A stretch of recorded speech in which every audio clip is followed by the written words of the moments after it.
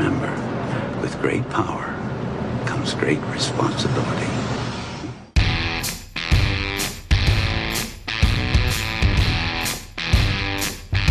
I'll be back.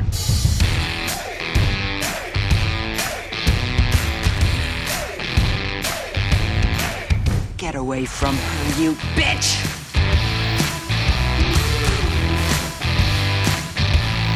I am your father.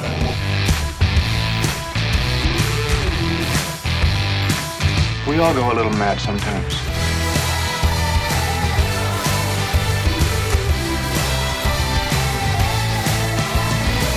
Welcome back. This is Sequel Harder, the podcast where we analyze good movies and their awful sequels. My name's Dave, and I'm joined as always by my co-host Eric. Hey, how's it going? This week we are talking about Spider-Man, the Sam Raimi. And this is, I think I read that this was at the time, and maybe still is, the first movie franchise to all be directed by the same person. Not movie, superhero movie franchise. Superhero movie franchise. Let me think. Because it's... the first three X-Men, the first two were done by Bryan Singer. Well, that was the thing. Brett Ratner the third, yeah. At this point, right, Singer had done two and Ratner had done one, or was about to do one. But then Singer came back later for one of the Days of Future Past or something. Yeah, so but he actually ended up doing three, but not. Oh well, yeah, okay, yeah. But not all of them. Not all of them, yeah. And but then you also got to consider now there's been a bunch of other Spider-Man movies, a whole other two more reboots. Yeah, and there's been how many reboots of Fantastic Four? They're going up on their third probably now. Well, no, because the first two movies were sequels, and then they did a reboot, and then I guess they'll keep rebooting them. I'm sure they'll reboot it again to put it into the Marvel universe. No, is Fantastic Four? 20th Century Fox as well? Yeah. Okay, good. Yep. So then they will be Marvel. Okay. So yeah, it comes back, yeah. Yeah. So what is your history with Spider-Man? Spider-Man was one of the, in itself, Spider-Man was one of the only Marvel comics I read as a kid. I was largely DC. My knowledge on Superman and Batman is just immense, but then I would read Spider-Man. So, but it was only probably for a brief period in the early 90s, early to mid 90s when I read it. But I have kind of kept up and followed it. And there was that cartoon series in the early 90s that was actually pretty good. It was actually pretty faithful to the comic line. Mm-hmm. So that I watched that. And as for these movies, the first one I saw in theaters. And then I honestly cannot remember where or how I saw the second one. I know I've seen it. I remember everything about it. I'm willing to bet I saw it in theaters. But then the third one... There's a really interesting story, which is me and a friend went to go see it, and it was a terrible experience for me, but just because, A, it's a terrible movie, but then, B, there was this guy sitting next to me, and he, how do I put this? He was either on the autism spectrum, or he was a little bit, delayed, or developmentally delayed, we'll say, and he was probably in his, 20s or early 30s, and he kept talking to me the entire movie. Oh no! And just kept telling me how excited he was to see this movie, and that talking through the movie about how great it is. Oh boy! And nudging me and elbowing me and talking about the scenes. And I was being so polite. I was just trying to be oh yeah, it's great. Okay, great. Then the worst part about it was probably the last 20 minutes of the movie. I could tell he had to pee, and he was holding it in. Oh no! Because he kept fidgeting, and he was just straining and and in my head I was just go, for the love of God, just go, please. This is and he was waiting for the movie to end, and then when it finally did, and this is one of those movies that's got kind of a bunch of long drawn out ending, right? And when it finally did, he just bolted out of his seat, and it was a terrible experience watching that movie. Oh no! Yeah, so I'm sure I saw the first two in theaters because they were huge and there were, so we were talking about when we did Batman, you said that there was the line that when Superman came out, it was the movie that made you believe a guy could fly, and then the Keaton Batman was okay, this makes Batman seem like a real thing. Yep. This did that for Spider-Man, right? Yeah, I agree. Yeah. We had the cartoons before that. Did you ever watch The Electric Company growing up? I've seen some of it. I didn't watch a whole lot of it. Okay, so they had a Spider-Man bit on there. I don't know if you ever really? saw that. Yeah, once in a while they would do a little Spider-Man sketch, and it was so funny because it was so that you would see it as like a 3 or 4 panel comic. Okay. I don't remember if you saw all the panels at the same time or if they just kind of came up one at a time. But then within the panel, it was a live action, like a guy in a Spider-Man outfit and somebody he was fighting or whatever. And he would throw this big old rope web on him and and then you would learn something at the end or whatever. And it was so terribly cheesy. What would you learn from it? I don't remember. I just remember seeing this really odd mix of like comic strip and live action. And they weren't quite live action. I don't remember if they would like act very much or if they would just be standing there in a freeze frame or what. But it was so weird. So that was like my early history. And then there was that early Spider-Man cartoon with the theme song that we all know, right? Yeah. Spider-Man. Exactly. Which, of course, gets referenced in these movies. I know. They do a lot of references to like some of the old stuff. Yeah. And then I stayed away from the third movie because I heard how bad it was. And then I finally saw it on video some years later, and it was terrible. Also, just a little bit of a thing. There's a blog that I've been reading for a long time now called The Comics Curmudgeon, where this guy Josh goes through the newspaper comics, and he kind of just takes them apart and blasts them because they're all terrible, pretty much. And he's been following all of these comics for probably a decade now, and one of them that he gets into every so often is Spider-Man, and that is amazingly bad. I don't know if you ever sneak a peek at the newspaper one. No, I know what you mean, and that's the thing is whether the newspaper Spider-Man or even like there was a period probably in the 70s and even into the 80s where Spider-Man they did the same thing too with Superman, where they just had these like ridiculous storylines, and they're just like they're convoluted, they make no sense, they're super cartoonish and amateur. Yeah, but the thing, and the newspaper one, it does draw from the comics for characters and stuff like that. Probably not so much plot lines, but it's so funny how much of a lazy, whiny nincompoop Peter Parker is in the newspaper. Like he never does it, and even when he's being Spider-Man and being a superhero, he never actually wins. It's like he always wins by default or by accident or somebody else saves him, or it's just ridiculous how useless Spider-Man is in the newspaper. It's so funny. There's a lot of great Spider-Man memes on the internet. Yes, quite a few from these movies. Yeah. Well, that but then all the cartoon ones, like him sitting behind the desk and like have you seen that one? The sitting behind this, and then the two of them pointing to each other. Exactly. Yeah. Yeah, and that's what I mean. It's like just like a lot of the like the comics from that era, like they're just these weird stories of. It's almost sort of what if, and you felt like at the end of each episode of comic, you were like, did this even like happen, or was this just like? And then they just ignore it from the future. Yeah. All right, so Spider-Man came out in 2002, directed by Sam Raimi, of course, and he was, of course, his big break was Evil Dead 1 and 2. He did A Simple Plan, which I didn't realize. Yeah, that was pretty good. Yeah, because I didn't know what he had done after. Yeah, and he also did the Quick and the Dead, which I knew. Oh, okay. Which was, have you seen that? No, I haven't. It's pretty good. It's this Western with like Russell Crowe and Sharon Stone and who's the kid? Oh, I know what you're talking about, but I have not seen it. Yeah.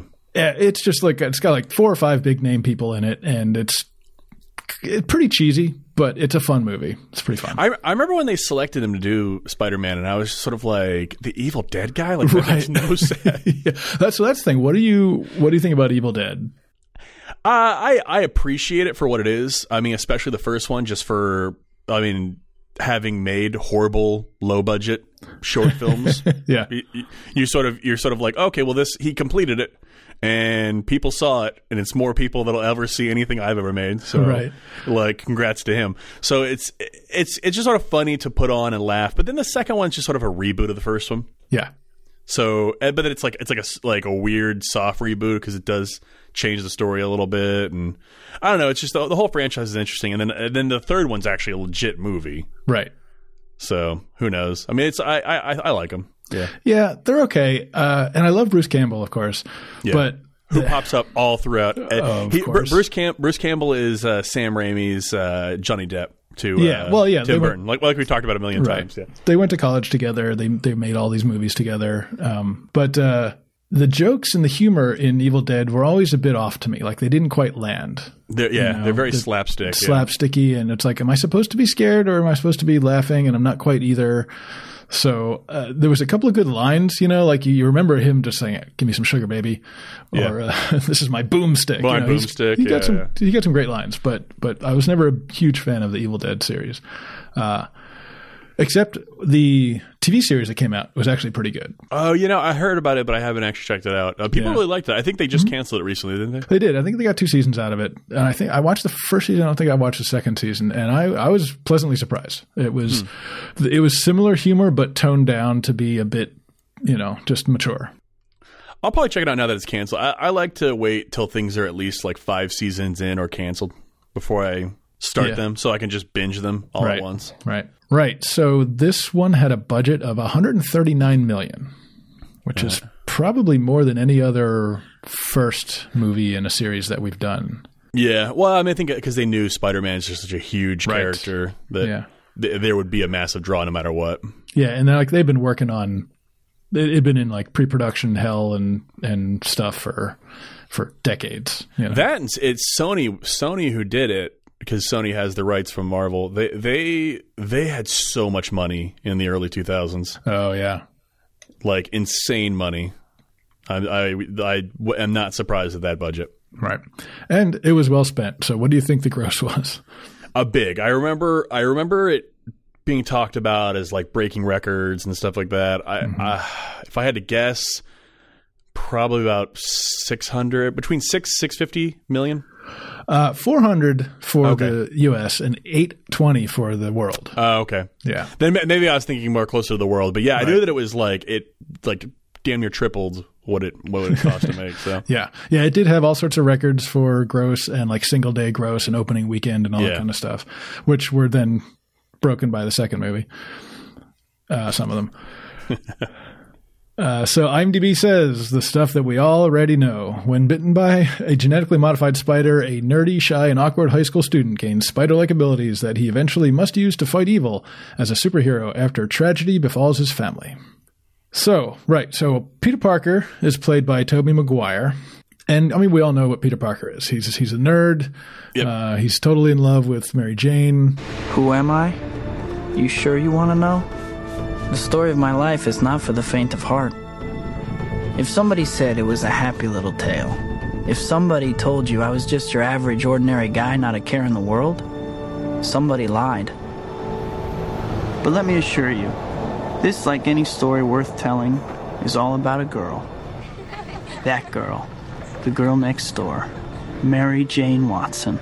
The woman I've loved since before I even liked girls. Nobody likes him. He lives with his aunt and uncle because his parents are dead in some mysterious way. And at least his uncle's alive for now. Poor old Uncle Ben. Yeah. Uncle Ben. Yeah. We've got, so we were talking about Tobey Maguire before we started. He was kind of a weird choice to play Parker, I guess. He was, he's a very much he does the nerd aspect well. And the awkward aspect well. That was kind of my problem is that I've always seen the character of Peter Parker is not so much. Well, he's definitely like very book smart and he's like a genius. He's probably one of the top 15 smartest people in Marvel, like of the characters. But at the same time, I always saw him more not so much like picked on nerd as much as just like a very plain like overlooked person. That's how I always kind of saw the character, more so than like this like fumbling nerd that like was like picked on and. Okay, see that's the thing. I didn't really read the comics, so I didn't have a preconceived notion of what Parker. I guess you could say. The way the whole sad sack thing that he kind of mopes around on the screen. Yeah, it just didn't sell it to me. Okay, and that gets worse and worse in the next movie. It really does. Yeah, yeah. He's always crying about something. Right. And a lot of times it's his fault, but yeah. Okay, and so talking about changes from the comic, what do you think of the web slinging? Oh, I was very much against it. I hated it. When they put them like physical things inside of his hands that like could shoot out. Yeah, I remember as soon as I heard about that, I was like, "Oh, this is just ruined for me." Yeah. Now because I think if anything, it takes away from his genius because in the comic he was like smart enough to develop this formula to create web in a web shooter. Now it's just sort of like, oh, well, we don't have to explain that. It takes 15 minutes in the movie, or like 5-10 minutes in the movie. Just cut it out and put it in his hands and move on. Well, Sam Raimi, actually, his argument was that, does it really make sense that he is smart enough and has enough technology to do that when like Oscorp doesn't have that figured out? But Oscorp's not looking to do that. Why would they develop? Why would they want to develop that? That doesn't. Because if you don't have the physical body here, okay, let's dive in this if you want to get into this. If you need to have the physical body strength and the lightness of Spider-Man for those to make sense. Otherwise, because you need to be able to like pull. It's essentially when he shoots those webs out, he's pulling himself, right? And then he's slinging himself like up into. So it's like you kind of need to have that like altered human spider strength. But if you had that as like say a robot, you'd be too heavy for the webs to work. So it's sort of is he when he sprays one out? Is the mechanism then retracting it when he needs to climb or whatever? Is that what's happening? You know what I don't really. Yeah, they never really explain how that works. I guess the mechanism is sort of pulling it back in. I mean, I guess you could say that also for his hand, but the hand thing was. The hand thing was weird to me because in the other version with the mechanical stuff, he could alter the types of web he needed by like rotating, like whether it was like a ball or like a net or like a string or something. Yeah. With that, it's just sort of like in your hands, it would just be like you would need almost sort of like a nozzle like thing to adjust. I don't know. The whole thing's weird. Yeah, it is weird. I can kind of see both sides because if you knew nothing about him beforehand. Oh, he's just got these powers, and that makes sense because he was bit by a spider, right? Yeah. But if you've read the comics and it's like, okay, he's really smart, he figures all the stuff out. It makes sense for him to do it this way, and because he's got the little bracelet that slides around that has different pods for different types of webs, right? Yeah, and that makes sense because I mean, in the later movies, he starts shooting the balls, and like, how would he figure out how to do that? Yeah, exactly. And the thing about it, like I said earlier, I think it takes away from how smart he is. That my problem with these movies is that they're constantly being like, "Oh, you're so smart," and everyone's calling him a genius, except for he never does anything. He never demonstrates it. Except for there's like 2 lines where he's talking to Doc Ock. Exactly. Somebody else. Like the only time. Like there's a couple scenes in college where he's like raises his hand and answers. I think he answers all of 2 questions all 3 movies, and then has like a 2-minute conversation with Doc Ock where he doesn't even talk about his own theories. He's just sort of like is referencing other people's work. And that's it. And then you're supposed to be like, okay, everyone's like Professor Connor called him the most brilliant, like one of the most brilliant students he's ever had. And and you're like, really? Yeah, it's true. So it's sort of a weird thing where if you had previous knowledge of how smart he was, you wouldn't need it demonstrated in these movies, but you'd also want them to show him making the web thing. Whereas Sam Raimi he's kind of stepping in one foot in both sides. Like he's assuming just by telling you how smart he is, you'll believe it because of everything that came before. But we're also not going to give him the credit for making the webs. These movies do that a ton of time where there's no build up or reason for the explanation. There's just an explanation. Yeah, especially in that third one with the butler. Oh, the butler, Jesus. Yeah. We'll get to that one. Yeah. But that's just, as soon as I was like, this guy has had like 5 lines in the entire movie. And all of a sudden he's like saving the day. He's the linchpin, yeah. I know, exactly. All right, so that's Peter Parker. We have Mary Jane Watson, who in this movie lives next door to Peter. And I guess they're both seniors in high school at this point when the movie starts. Yeah. And she's of course super pretty, and she's dating the jock or whatever at school. Yeah. Which, did you know who that was? Did you see who that was? Oh, I did. I forget who it was now. Joe Manganiello. Oh, that's right. Yeah. Yeah. As soon as I saw that, I stopped and I was like, "What?" Like, it looks like him. And then I looked it up. I was like, "Holy shit!" Like, it's he like looks so different. He looks so young. He's a huge D&D fan. Oh, is he? Yeah, he's got his own dungeon, and like he hosts all these games with celebrities and stuff. Nice. I bet he's had Vin Diesel over. I know. Yeah, I think he has. Well, he was making fun of Vin Diesel and said that Vin Diesel sort of plays up. I don't believe that. I think Vin Diesel is legit about his love of Dungeons and Dragons. But a friend of mine actually is making a Gary Gygax documentary. And, cool. And I keep telling him, like, you got to get a hold of like either Joe or Vin Diesel or something. And, right. Hey, I got some friends in Santa Cruz you could talk to. I'm sure. Yeah. So her kind of arc is, well, and that's the thing is all three stories, she's just there to be like Peter's foil, right? Yeah. She doesn't really have a story of her own. She's also there to be the love triangle. She's the love. Yeah, exactly. Yeah. And that gets even more confusing in the third movie. And then we have Harry Osborn, James Franco. So that's it. So it's interesting. I thought he looked a lot like his dad. Oh, yeah. Dafoe. Yeah. They made it look really similar. Or they have pronounced features, eyes, and cheekbones and things like that. Yeah, I never thought about it until I re-saw this, and I was like, oh, they do look a lot alike. Yeah. And he ends up dating MJ in this movie. And then he's also jealous of Spider-Man because he keeps saving MJ. Then, of course, we have Norman Osborn, his dad. Peter, may I introduce my father, Norman Osborn? I've heard so much about you. Great honor to meet you, sir. Harry tells me you're quite the science whiz. You know, I'm something of a scientist myself. I read all your research on nanotechnology. Really brilliant. And you understood it? Yes, I wrote a paper on it.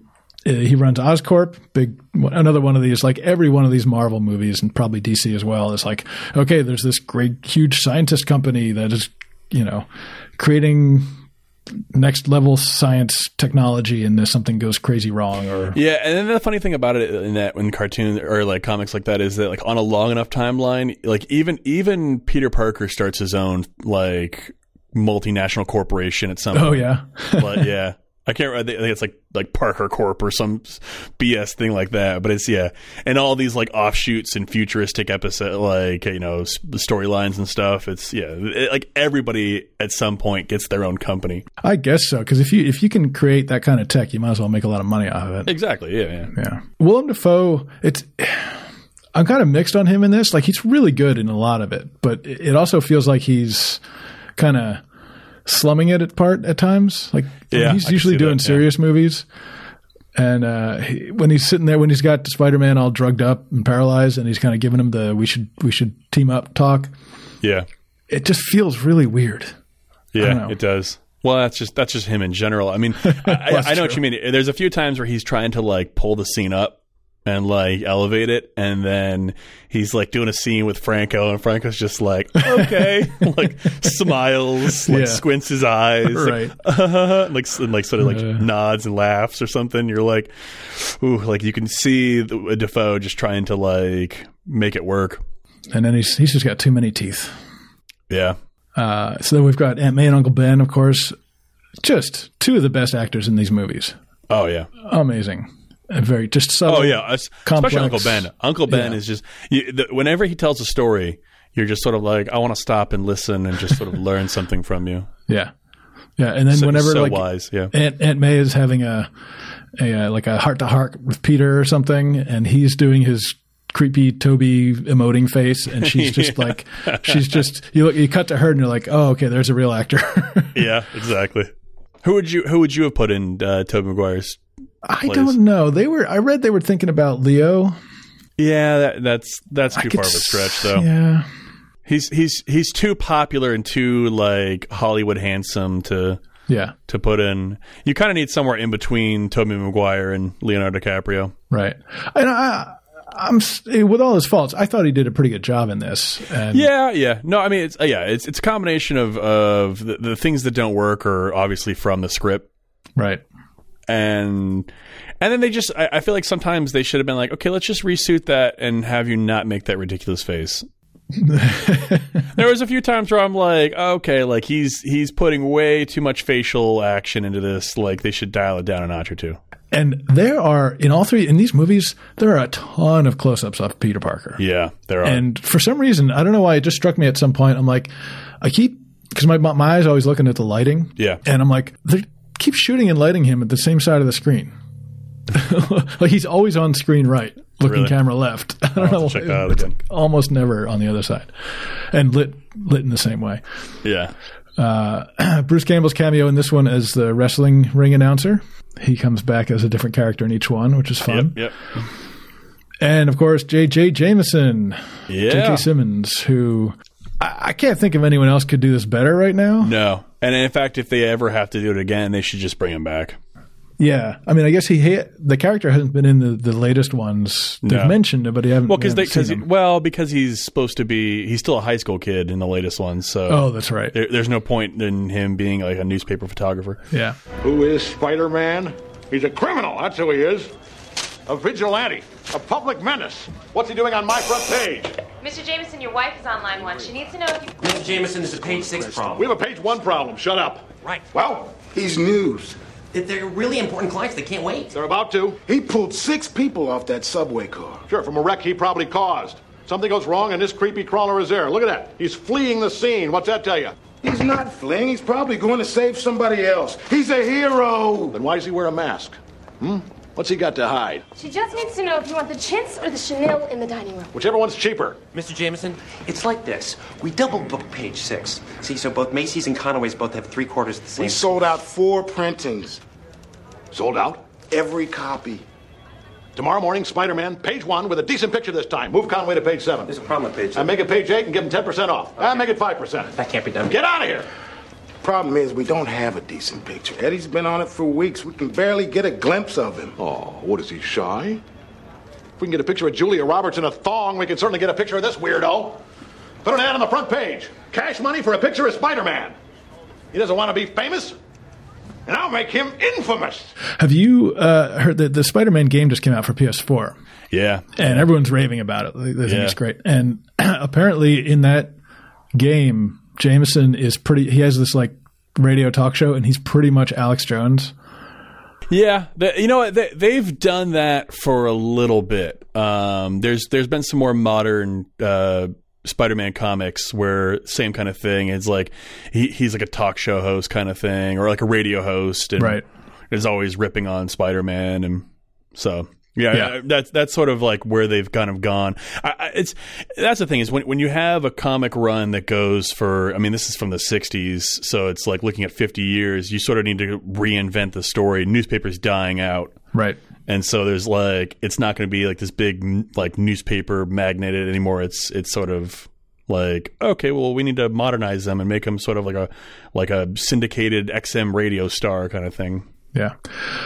So he's got it in for Spider-Man. He always has. That's the age-old tradition. But I'm not sure. They don't really explain why, do they?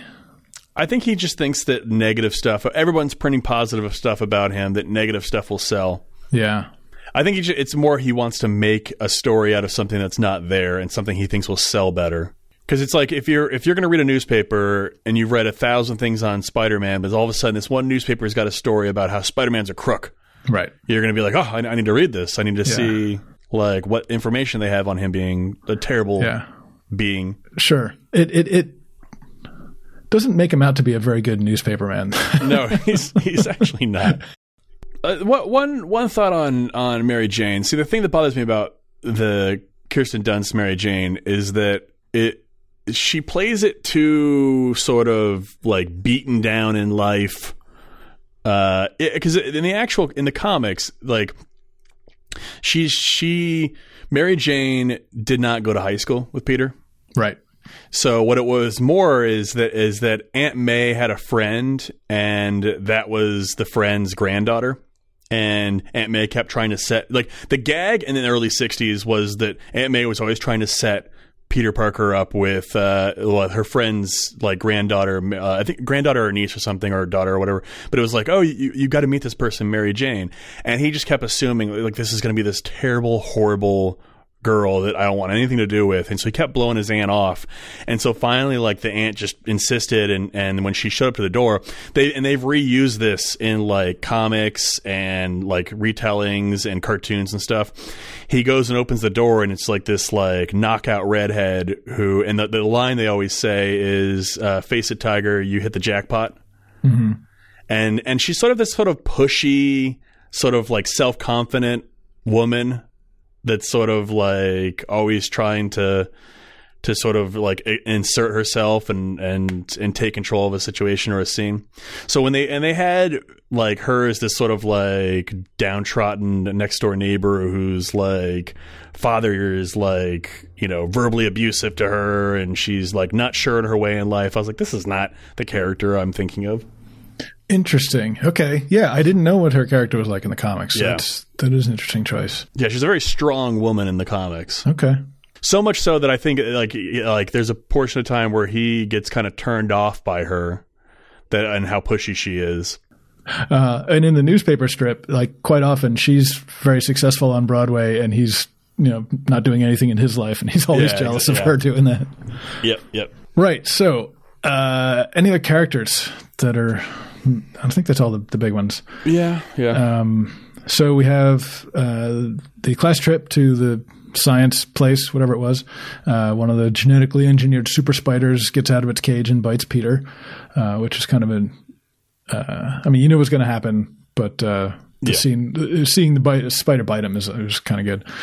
He comes home and passes out, and next day he wakes up and he's got muscles and. I know. He can see. And it was so funny seeing his head on that body. Yeah, apparently he worked out for like 6 months. I'm sure he did. Yeah. I'm not saying it's not him. I'm just saying that, like, it's, again, like you and I were talking earlier, Tobey Maguire makes you think that anybody can be a superhero. Right. And just in the way he looks and acts and stuff like that, like there's nothing that makes him be like he's a phenomenal actor, or like, oh, he's like really well defined or toned in his physique or something. It's just sort of like he's just an everyday guy who they just had on some crazy workout scheme. Yeah. It's like the opposite of Chris Evans in the beginning of Captain America. Exactly, yeah. Yeah, so he goes about discovering his powers, and you know he figures out that he can shoot webbing by accident pretty much, and that's actually a fun not the bioweb thing, but when he starts just swinging around the city and having fun with it, that's just like you can feel the fun in that, and it's a very exciting scene. And apparently they developed a camera system. Well, they only used it in one scene for this movie, but they used it more in the next two, where they can hang a camera off a building and like drop it down and swing it around, and to get all these shots to go through the city, which is pretty cool. How about that crazy scene where he's learning how to shoot webs in his room, and then Aunt May comes to the door.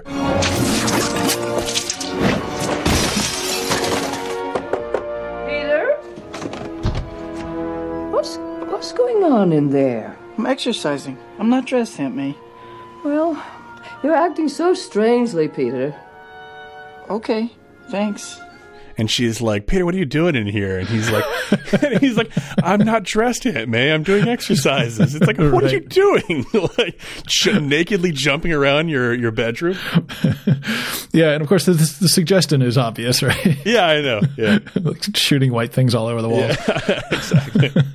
She's like, what are you doing there? He's like, and then the way he acts, away, Mom. It's like, no, he's not even that. He's just like, Aunt May, I'm not dressed right now. Like, come on, go away. Right. Oh, and so he starts to get better in school. Like he's in the lunchroom, and MJ comes by, and she trips with her lunch tray, and he grabs her and catches everything on the tray, which is a great scene. And it's more amazing when you realize it's all for real. Yeah. They took like 156 takes to do it. Really? I did not know that. Yeah. They just threw everything up in the air and it's like, here, go ahead and try and catch it all. Oh, I got to watch that again then. Yeah. Knowing that it's real. It's crazy. Mm-hmm. Yeah. This is one of those things where they do this so many times throughout this whole series, where you'd think that someone in that high school later on, like years later, would be like, wait a minute. Like, I went to high school with a guy who had like weird webs coming out of his hand and like beat up the bully by doing backflips. Like, right. There's this weird kid that's probably Spider-Man size that has a lot of dexterity and strength out of nowhere. Out of nowhere, exactly. Yeah. There's so many times where he just does these things. Like later on in the third movie where he's doing those like flips around the bar and stuff. You're like, people, like, that's like the height of Spider-Man craziness right there. People aren't like, wait a minute, who is this guy? Yeah, exactly. So cutting between that, we have shots involving Dr. Osborn, and he's developing all this latest technology for the military, but they need it to work right away, and they're threatening to shut him down. So he injects himself with this serum to test it out, and it ends up making him a little crazy and turns him into the Green Goblin. He ends up, the Oscorp's board decides to sell the company and get rid of Norman. So he, as Green Goblin, attacks the ceremony, and Spider-Man saves MJ. So that was the thing that kind of threw me off about these movies. It was like the amount of people that actually die in these. Like that entire board of directors is just like eviscerated, and like they just like flash into like bones that incinerate and turn to become dust. Right, but he's just upset because Peter saved one girl. Yeah, I know. He's like, you got her and saved her. my son's like horror girlfriend or whatever. Right. He hated her so much. It's hilarious. And yes, I guess that puts Green Goblin on a path against Spider-Man, which will end up at the end of the movie.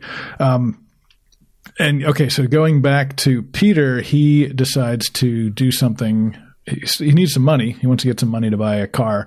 So he goes to this wrestling ring, and he dresses up in the blue and red proto Spider-Man thing. Yep. And he tells the announcer, Bruce Campbell, he's like, I'm the human spider. And Bruce Campbell announces him as Spider-Man. If he can withstand just 3 minutes in the cage with Bonesaw McGraw, the sum of $3,000 will be paid to. What's your name, kid? The human spider. The human spider, that's it? That's the best you got? Yeah. Oh, that sucks. The sum of $3,000 will be paid to the terrifying, the deadly, the amazing Spider-Man! My name's the human spider. I don't care. Get out there. No, he got my name wrong. Get out there, you moron. So then he uses his dexterity and wits and stuff to take down this other wrestler guy, and he goes to get paid, and the guy won't pay him everything. So then when some robber comes in and steals the guy's money, Peter doesn't stop him. And I guess there's the line, I failed to see where that's my fault or my problem. $100. The ad said 3,000. Well, check it again, webhead. It said $3,000 for 3 minutes, and you pinned him in 2. For that, I give you 100, and you're lucky to get that. I need that money. I missed the part where that's my problem. You could have taken that guy apart. Now he's going to get away with my money. I missed the part where that's my problem. Which you saw that coming from a mile away. As soon as he lets that guy go, go, you're like, that's going to come back to haunt you. And that guy, the robber, it's so fun because he's got this like the Frosted Tips look. Oh, it's terrible. Yeah. It's like such an 80s theme villain, you know. He couldn't be any more recognizable on the street. Like if you were the cops and you were trying to track this guy down, it's the dude in like the wife beater, like with like frosted tips. Yeah. And you're running with a bag of money. Right. At least he got to come back for the third movie. Yeah, it's true. And then he eventually goes out and, at least for this movie, he kills Uncle Ben and takes his car. Yeah. And as Peter is holding Uncle Ben, well, actually, before he went into wrestling, Uncle Ben gave him the famous line. Pete, look, you're changing. I know. I went through exactly the same thing at your age. No, not exactly. Peter, these are the years when a man changes into the man he's going to become the rest of his life. Just be careful who you change into. This guy, Flash Thompson, he probably deserved what happened. But just because you can beat him up doesn't give you the right to. Remember, with great power comes great responsibility. Are you afraid that I'm going to turn into some kind of criminal? Quit worrying about me, okay? Something's different. I'll figure it out. Stop lecturing me, please. I don't mean to lecture and I don't mean to preach. And I know I'm not your father. Then stop pretending to be.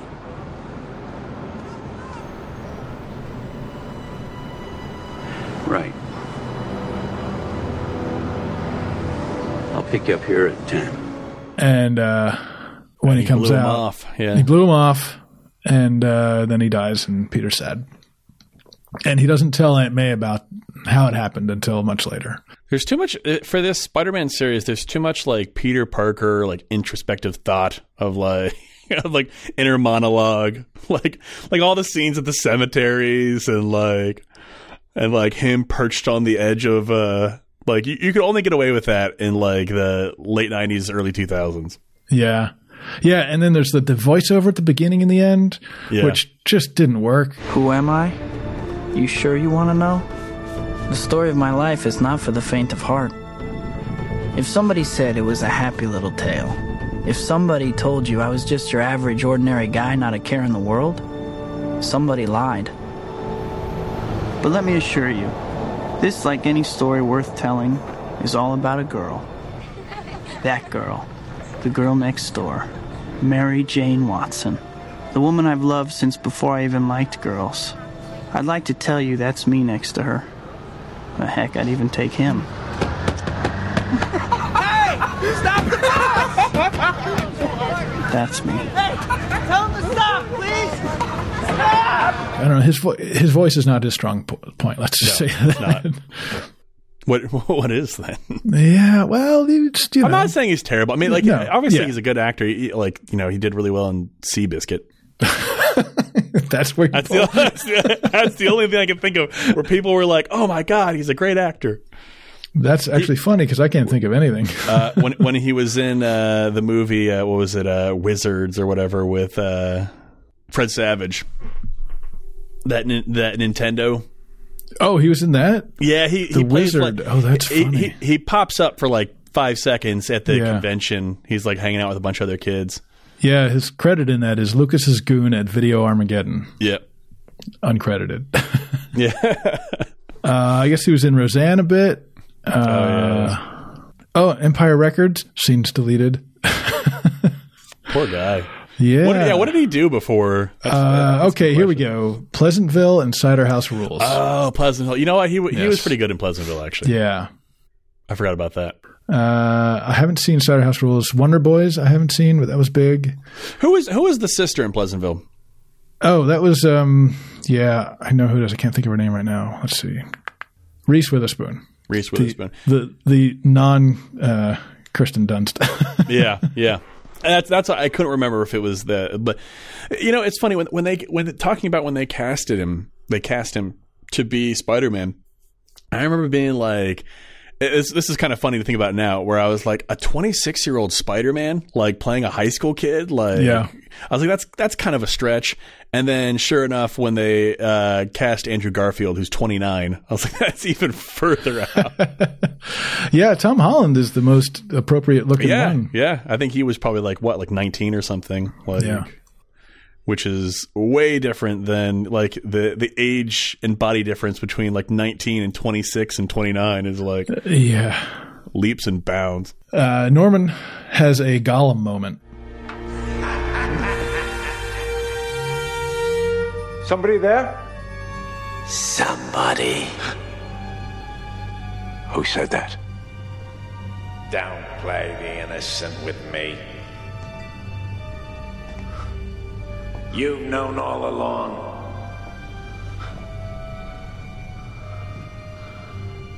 Where are you? Follow the cold shiver running down your spine.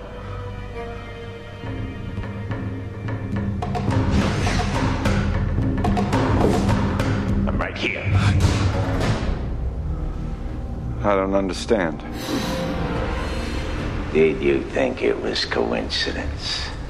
So many good things all happening for you. All for you, Norman. What do you want? To say what you won't.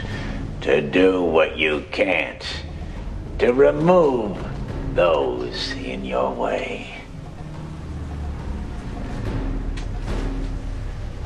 The board members. You killed them. We killed them. We? Remember your little accident in the laboratory? The performance enhancers. Bingo. Me, your greatest creation. Bringing you what you've always wanted. Power beyond your wildest dreams, and it's only the beginning. There's only one who can stop us. Or imagine if he joined us.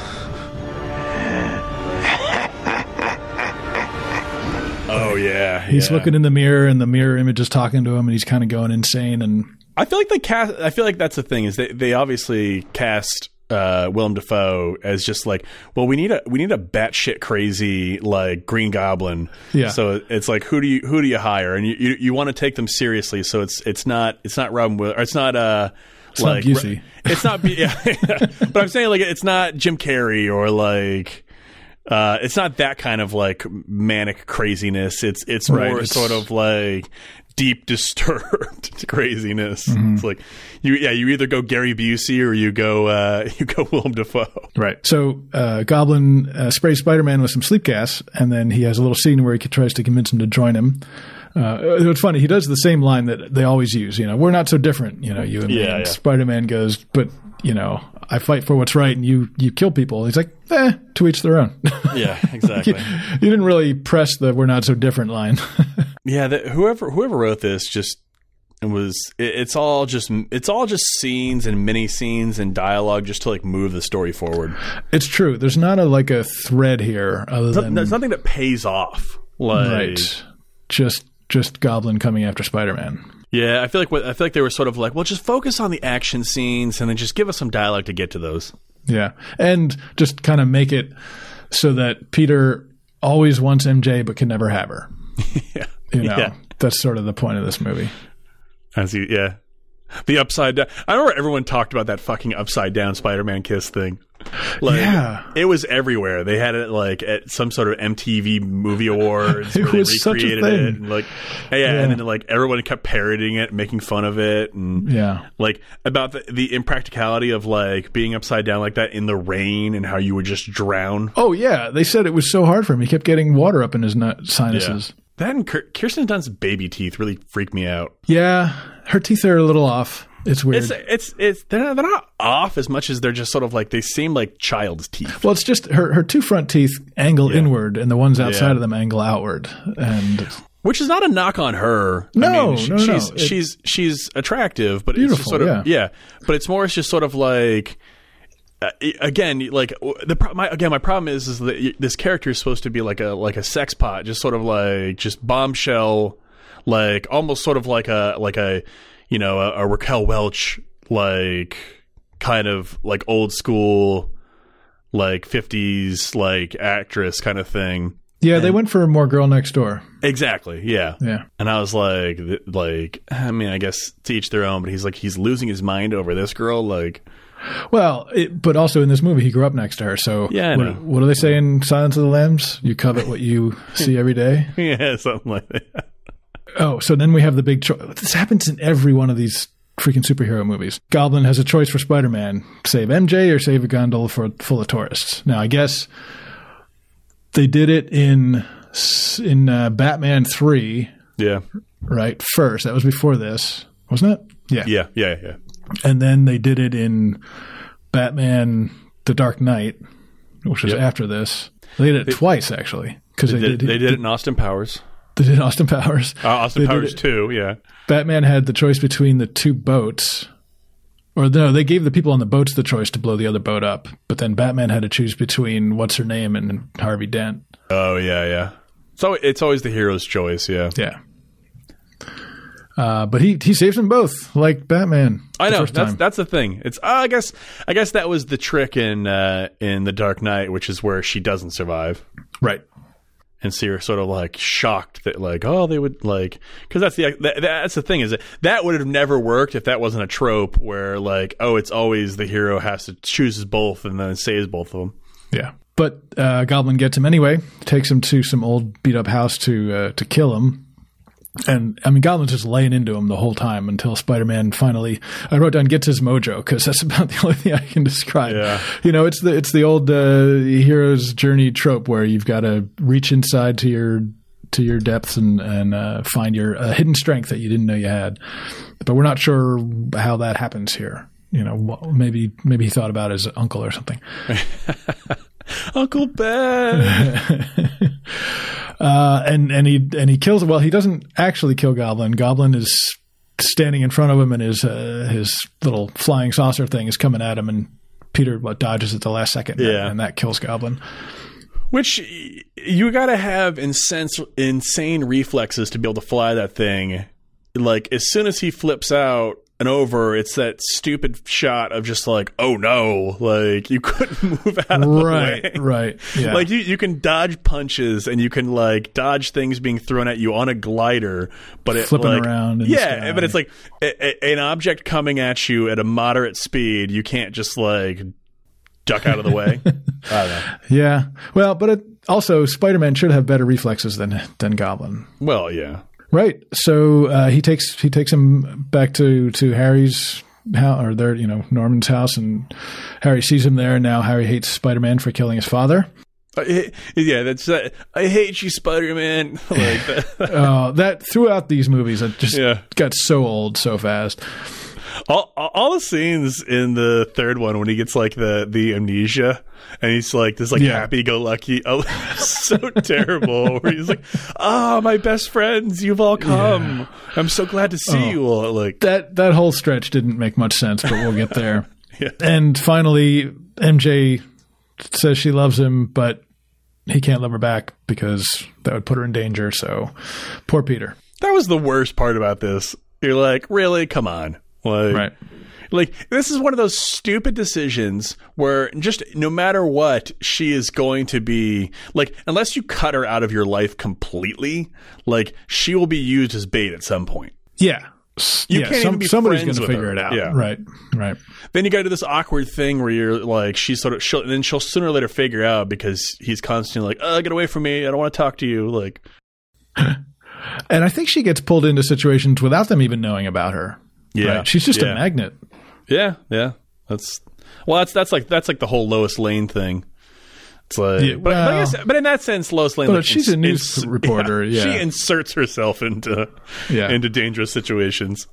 Oh, when Goblin attacks the big party, the sale of the company, one of the board members says, "That's our saucer." Like, so they know who he is. But I guess they all die, so maybe no one else figures out who it is. But still, it's like, he's using this Osborn technology out in open, and some of the engineers got to figure it out, right? Well, yeah. Also, what about this weird, like, secret room in his, like, mansion that later when Harry breaks the window, or, like, the mirror, and, like, it's... somebody had to have been somebody had to have noticed him stealing massive amounts of technology and moving it to his house. And then like he somehow he creates this whole Goblin costume and multiple versions of it. Like when did this happen? Or was that all for the military as well? Like was the military ordering Goblin style combat outfits? Yeah, well they want their Goblin super soldiers. Right. Yeah, exactly. You had to know that was going to go bad. As soon as they were like, oh, that one rat went crazy. And he's like, don't worry about it. I'll do it myself. Yeah. That's every why single does he smash that bottle? Ever. I don't understand why the fuck he does that. Like, he drinks that catalyst juice to it helps increase like catalyzation when the vapor hits the blood. And then he like smashes it on the ground. And you're like, the fuck is... Yeah. I guess it's showing how reckless he is, or I don't know. It's all these like small little choices that they make that just add to the character. Yeah. Anything else on this one? No. So this one had the highest single day box office gross of any film, $47 million on its second day. Jeez. What do you rate this one? Again, as we talked about before, I'm going to give it a 7 because it was a defining moment in comics, and at the time when I watched it, it was really good. Mm-hmm. And even honestly, there are times in here where some of the visual effects hold up and things look okay. I mean, like a lot of the pure Spider-Man scenes are very rubbery and cartoony. Yeah, so let's talk about the special effects. I thought they held up pretty well. Yes, they were good for their time. The pure CGI stuff was, you could tell, a little bit smooth maybe. Yeah. But I was reading that they never wanted a shot that was completely CGI. They wanted to have real elements, and they did a lot of practical, at least backgrounds, if not, foregrounds and practical people and things like that. So, and I think I remember when they were doing tests, they did like some scenes with it was just for the second one, I guess, when they did the Doc Ock arms. They had some of the scenes were puppeteered, and then some of them were CGI, and when they showed it to people, they couldn't tell the difference. Oh, that's cool. Yeah, and that was like a couple years later. No, those arms looked good. They were great. Yeah. So, yeah, with this one, you're right. A couple of but for a lot of it, I think it looked pretty good, especially for the time.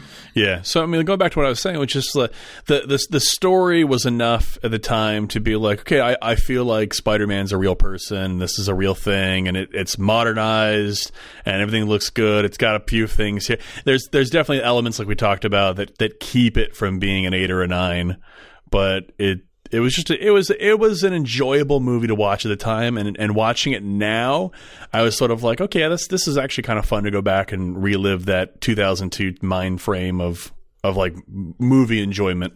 Yeah, I agree. I gave it an 8. I think this is I enjoyed it a lot more. I think probably because I don't have the comic to compare to, really, so I wasn't disappointed by the webs or by Mary Jane or by whatever else changed from the comic.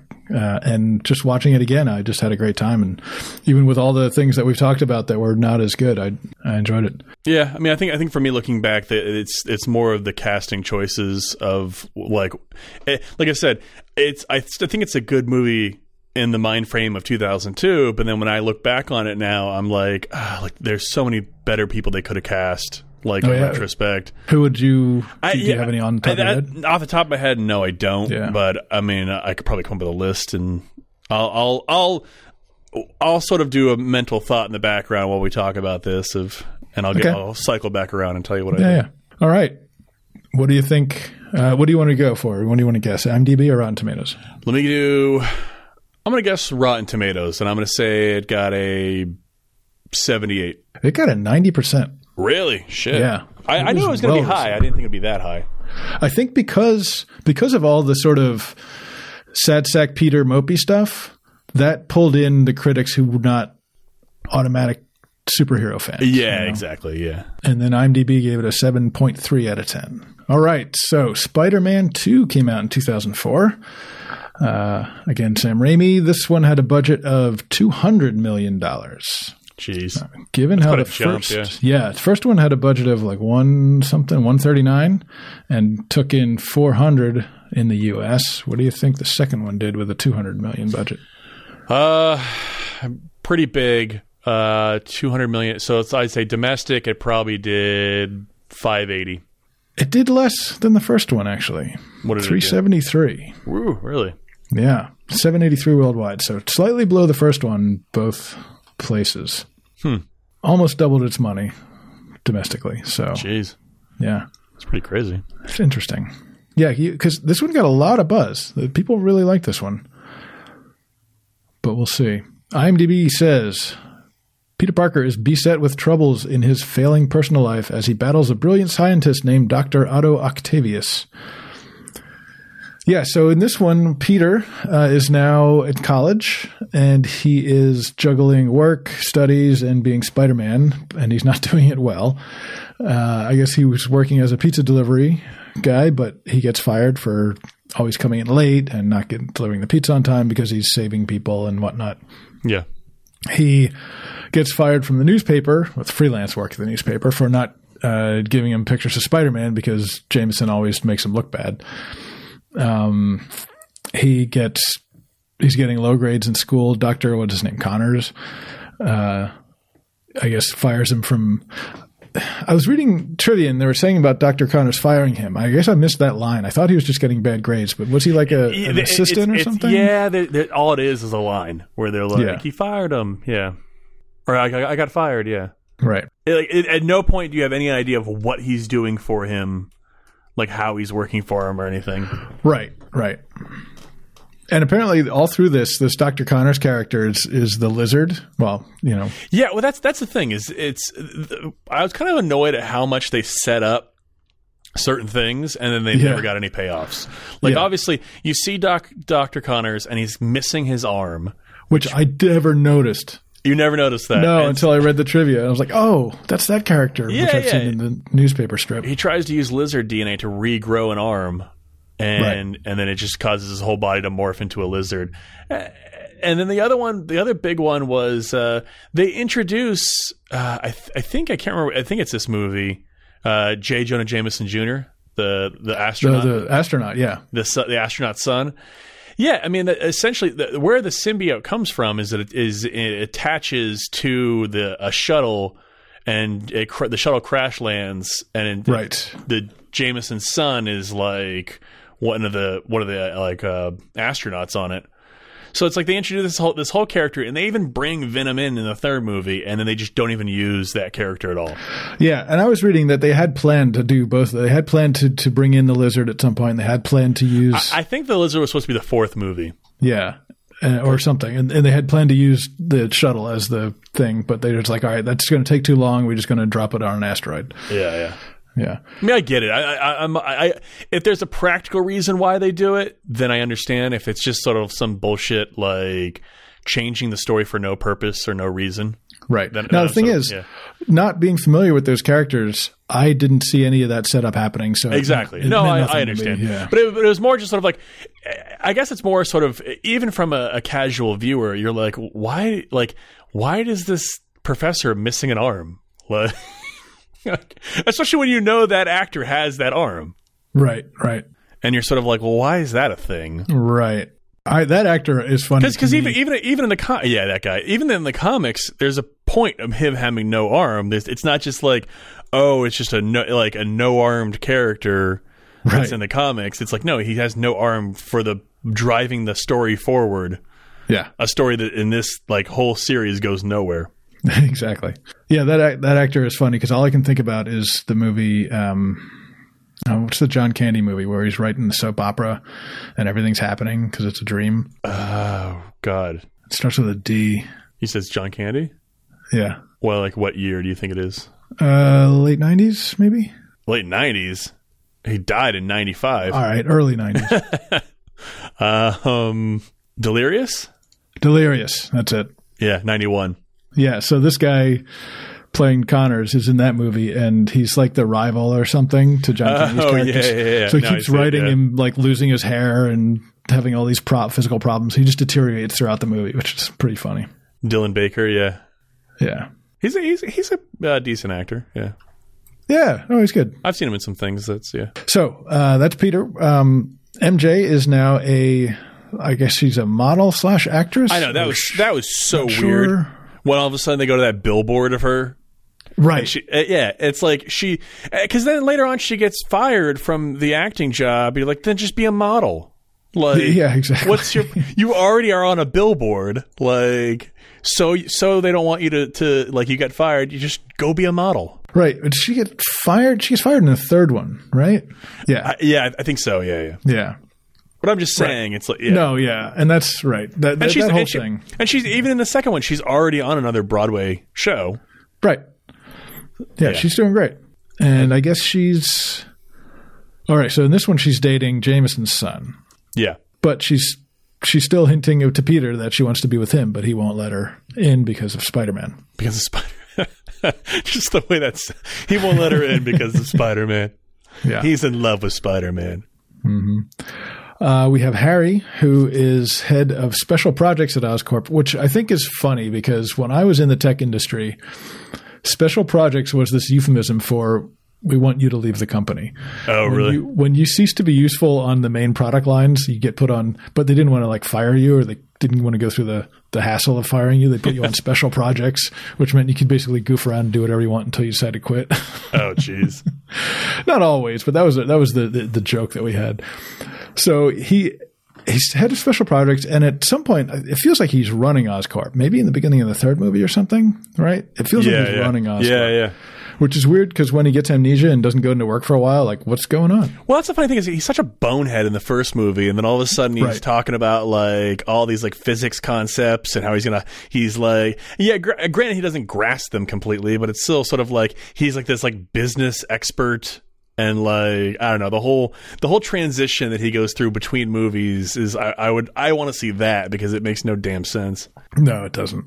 Then we have Dr. Otto Octavius, played by I didn't write his name down. Alfred Molina. Al Molina. Yes, Al Molina, our good friend Al. Yeah, love him. Raiders of the Lost Ark. Yep. Plenty of other things. He is the part of the greatest film scene in some history. In Boogie Nights as the drug dealer. Oh, right. I overstated that to you when I told you to watch that, but I do love that scene. It's a good scene. Yeah. So here he's developing fusion power for Oscorp, and lo and behold, he does a demonstration and something goes wrong. These 4 actuators were developed and programmed for the sole purpose of creating successful fusion. They are impervious to heat and magnetism. These smart arms are controlled by my brain through a neural link. Nanowires feed directly into my cerebellum, allowing me to use these arms to control fusion reaction in an environment no human hand could enter. Doctor, if the artificial intelligence in the arms is as advanced as you suggest, couldn't that make you vulnerable to them? How right you are. Which is why I developed this inhibitor chip to protect my higher brain function. It means I maintain control of these arms, instead of them controlling me. And now on to the main event. Give me the blue light, Rosie. Ladies and gentlemen, fasten your seatbelts.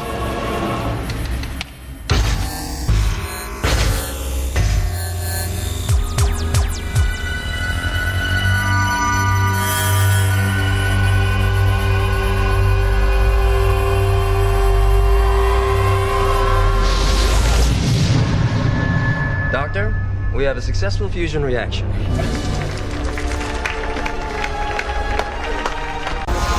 Keep calm. It's only a spike.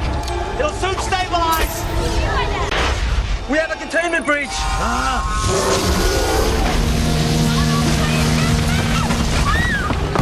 it off, Otto! Shut it off! It will stabilize. It's under control. I'm in charge here. It's my money. I'm in charge. I love this. Okay. So he's trying to why do all these scientists have to like do the actual test of their thing in front of a big audience? You know, prove it first and then demonstrate it, right? Like, you don't want to have the chance of something going wrong. So he invites everybody out to this like warehouse someplace, and they've got this fusion reactor thing that's spinning up, and he puts on this harness with these 4 octopus arms on it that have their own AI, so they can help him manipulate things. And I feel like the arms are the more interesting thing here. Right? Yeah. If you've got these artificially intelligent arms that can do your every whim, first of all, what's powering them? So the fusion powers, you probably already had to have fusion power for that to begin with. And they don't react to like magnetism or extreme heat or right. They're impervious to just about anything. Just sell those things; they'd be worth so much money. I know. But he's gotta have his world changing is it fusion or fission or fusion? Fusion, yeah. Fission would be explosion. Yeah, so it's fusion. Yeah, right. So that thing goes out of whack. And during the whole thing, before they are able to contain it somehow, there's a chip on the top of the neck of this thing that prevents the arm's AI from taking over his brain. and that gets damaged. I know. As soon as that thing was like enormous and like when they flash to the back of it and you can see like this big like light bulb thing at the top, you're like, that thing's gonna fucking blow. Oh yeah, that was completely telegraphed. Yeah, so that's Otto, and then Jameson is in this, and he's still Jameson. So okay, and then we have our cameo by Bruce Campbell. MJ's in a play, and she keeps wanting Peter to come see it, and he can never come see it because he's always off being Spider-Man. So he finally goes to see the play. He gets delayed to be Spider-Man, and when he gets there, he's late, and Bruce Campbell won't let him in. Can I help you? Yeah, come to see the show. Oh, I'm sorry, sir. No one will be seated after the doors are closed. It helps maintain the illusion. Miss Watson, she's a friend of mine. She asked me to come. But not to come late. I have to see this show. You just let me in, I'll stand in the... And MJ's disappointed in him again. So, like, my friend Quint, who we had on for Predator, he hates this movie. Oh, really? He liked the first one, but he hates the second one because of all the Peter Parker drama in it. He's like, this is not a Spider-Man movie, it's a Peter Parker movie. I don't want to watch a Peter Parker movie. What about the third one? I don't know. I haven't talked to him about that. It's probably just as bad because it actually gets a lot worse in that movie. It does, yeah. Yeah. Right. So all this stuff is going wrong because Peter can't keep juggling all these balls in the air, so everything is falling apart. And somehow that causes him to lose his power. And I think that's one of my main problems with this movie. Like this, for no real explanation other than the fact that he's just kind of lost his grip on the world or on his life. He can't shoot webs anymore, and his eyesight goes away, and all these things. I'm like, give me more of a reason, you know? Yeah. Okay. So also in the fusion accident, Doc Ock's wife dies. So that's a big problem for him. I know. What a waste to a character. It's like I know they do this like very short thing of like, oh, she's the love of my life and poetry, and that was so annoying when he gets this thing in his head about like poetry and and it's the way of the woman's heart. Wait, so right, Doc Ock the wife tells him the way to the woman's heart is through poetry. So he goes and gets all these poetry books, and he starts reading poems and memorizing them, and then. You're right. Yeah, MJ. You're right. It's like, this seriously is it's a Peter Parker movie. It's terrible. You did not need to remember any poetry to get MJ. All you had to do was say yes. Yeah, I know. She wants you. She wants you. She wants you, dude. Just get in there. Right. Once again, Peter Parker overthinks it. Yeah. Right. So, basically, here on out, everything is his fault. Everything that happens badly to him is his fault, so especially in the third movie. Going back to what I was saying, like this is the thing that annoys me about this version of the character is that he's so mopey. Like I'd rather have him miss on understanding Mary Jane because he's so wrapped up in his work, or like he's because the whole fact that he's like failing out of school, I don't see Peter Parker as doing that. I feel like Peter Parker would be failing out of love and be spending so much time being Spider-Man and doing school. Right. And not like, oh, he's failing out of school and he's missing Mary Jane. It's just more sort of like Mary Jane's like, I'm here, I want you. And he's like, I've got too much going on. I can't focus on you. Which is what he does in the third movie. Yeah. Yeah. They come around to it, but it's just sort of, yeah. Right, but in this one, basically, because he's Spider-Man, he fails at everything else in his life, which makes him decide to stop being Spider-Man. Yeah. I mean, I guess, and I think that Stan Lee has said this, is that's the point of Spider-Man is you're supposed to, like, when you think of a superhero, you think of someone who's dialed in, like you look at like Batman or Superman or something like that. Like they've got their whole heroism down to like a perfect act, and they balance their life so well. And then you've got on the flip side of this character like Spider-Man, who's just sort of like, he does like, even as a normal person, he wouldn't be able to run his life because he's so scatterbrained and like overwhelmed by everything. Now throw on this like act of being a superhero on top of it, like and this sort of pathological need to help people out when he can. Yeah. So, I mean, in a sense, it does make it interesting. I think it's just poor execution. Right. So I figured out my perfect Spider-Man, 2002 Spider-Man and Mary Jane. All right. Give me. Okay, so my Spider-Man is Jake Gyllenhaal. Okay. I could see that, I guess. Yeah.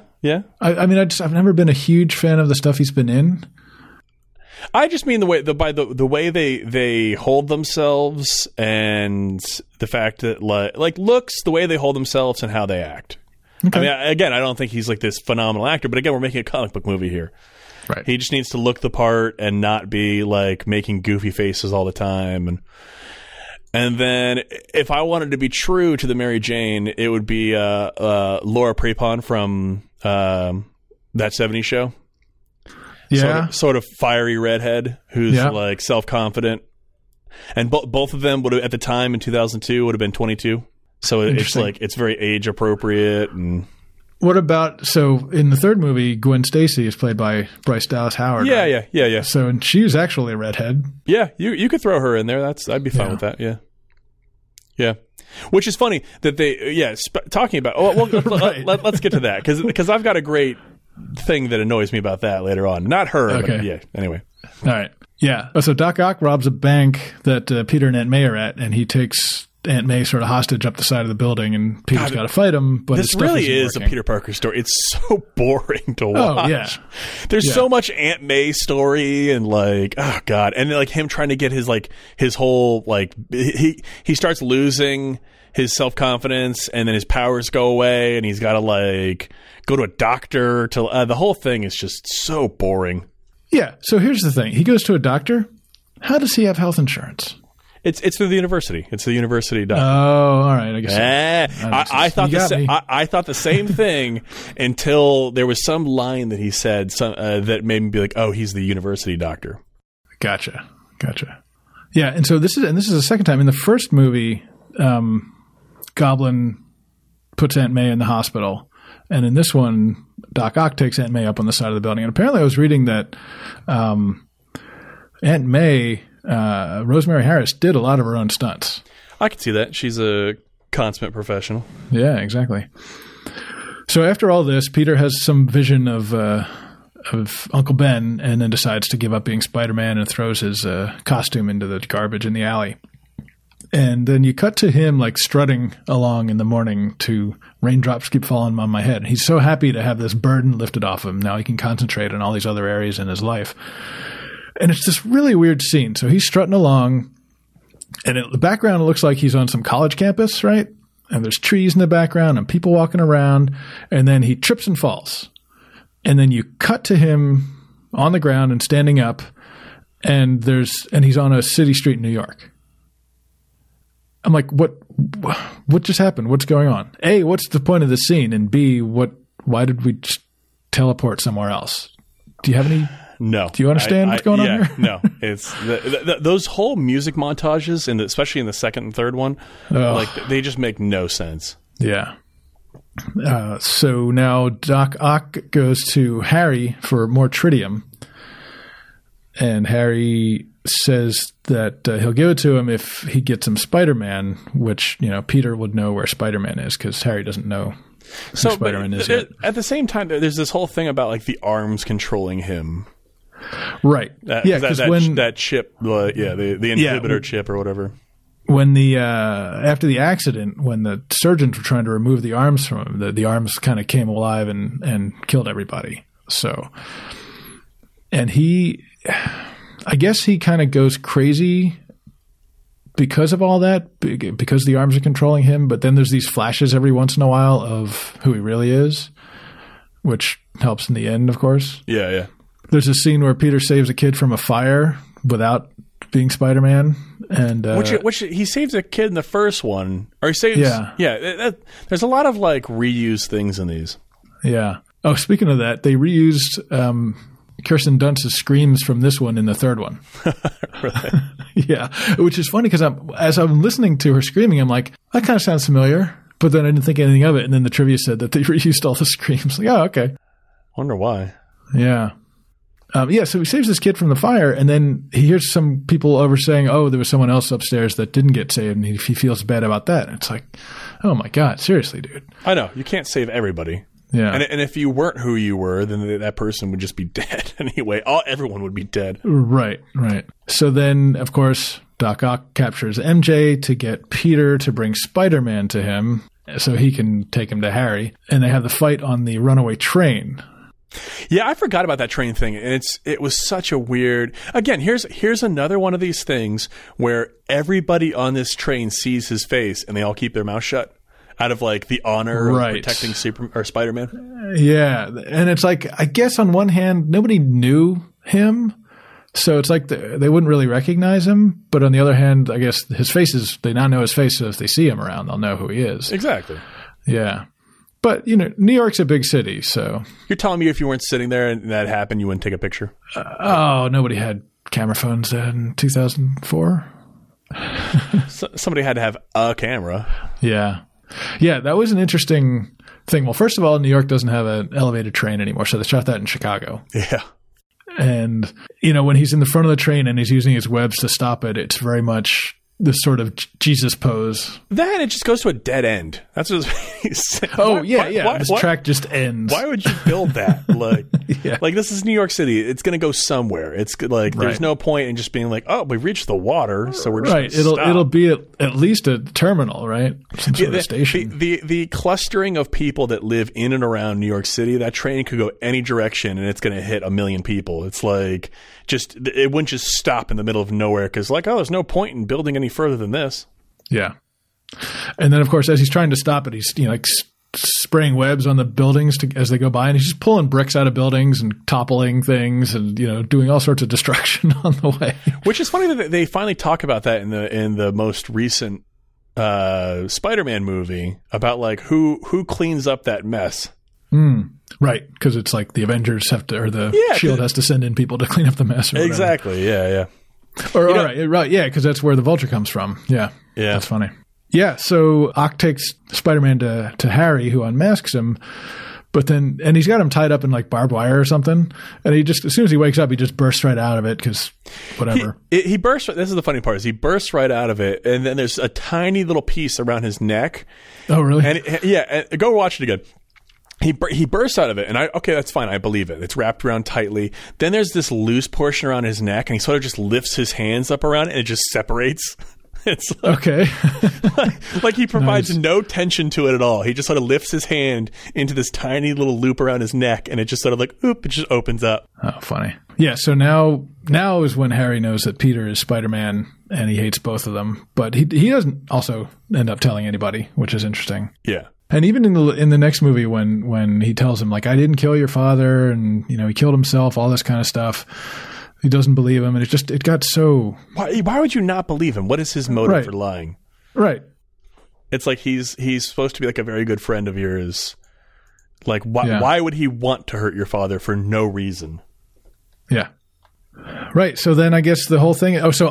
through the movie, Octopus has been stealing money to finance his fusion research or whatever because he wants to use it to take over the world or whatever. And I guess I find it funny that he thinks he can steal these, basically old-timey bags of money from banks with the $sign on the side of them and then spend that money to buy equipment and supplies. I'm like, what? Who's going to take the money? well, same with the Sandman later. Yeah, they're just right. Exactly. It doesn't make any sense. I never thought about that, but you're right. It's all that's going to be marked. You're never going to be able to. Yeah. Traceable and I guess it's not like he has like a money laundering operation or. Well, I'm sure there might be like black market science, black market, super high tech stuff. Yeah, exactly. Yeah, maybe. Anyway, it's the comics. Yeah. So then. Octopus captures Mary Jane again, and Spidey saves her, but the nuclear reaction's going out of control. Oh, that's right. He wanted to like wipe out everybody in New York or something. Yeah, this has made no sense to me. It's like, so he's so dead set on building this thing. Why? It's like your wife's dead, right? Are you just making everybody else suffer? Yeah, it's like you think that you're going to build this, and then everyone's going to be like, "Oh, every horrible thing you've done doesn't matter. You've built this great fusion reactor that is going to power the world," and it's like we're going to remember you for this positive reason. Yeah. Yeah, he doesn't really have a logical motive in this one. No, he has no motive. Right. Send it back. But at the end... also, the name, Otto Octavius, and he's got like a semi-British accent. It doesn't make any goddamn sense. No, and that's the thing. I think he was not trying to have a semi-British accent. I think he was trying to do an American accent, but he's British and just couldn't do a good American accent. Yeah, no, I get you on that one. This movie. But I just mean, like, shouldn't he be some sort of, like, German scientist or something? Or ancient Roman? Yeah, I mean... Oh, yeah, Otto is German, but Octavius is Latin. I think the character... I don't know. That's a good question. I don't know what the character is. Let me look that up. My first memory of Doc Ock was from I had like one Fantastic Four comic when I was real young, and I read it a bazillion times, and he was taking Mrs. Fantastic prisoner and et cetera. I don't remember what else happened, but... it says he was born in... Again, we're talking about a fictional character here. It says that he was born in Schenectady, New York. Right. But his name is Otto Gunther Octavius. It's pretty German. Yeah. Again, another one of these where you got to have the same letter for both names. Oh, I know. But I mean, Mary Jane Watson, that doesn't make any sense. That doesn't follow. Yeah. But she's not a hero. Or a villain, you mean? Or a villain? Yeah, I guess you're right. She's not a super. Reed Richards and... I'm trying to think of like anything else that's... Wade Wilson. Scott Summers, yeah. Jean Grey is an outlier. Yeah. I think it might only apply to men. It's not universal, but it's like an unwritten rule that actually both DC and Marvel. That's true, yeah. So that's kind of the climax. And then in the denouement, we have, like you said earlier, Harry breaks the mirror and finds the secret stash of Goblin equipment. And MJ, who was going to marry the astronaut, skips out on her wedding to go be with Peter. Had to do what I had to do. Mary Jane. Peter. I can't survive without you.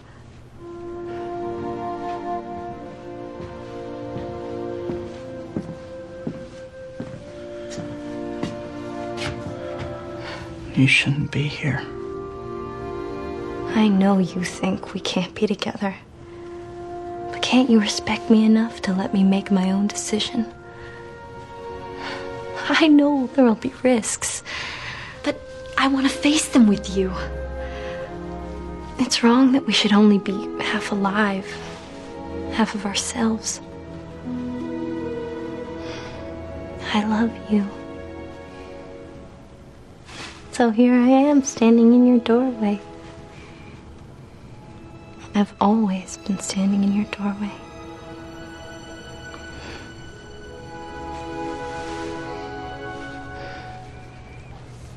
Isn't it about time somebody saved your life?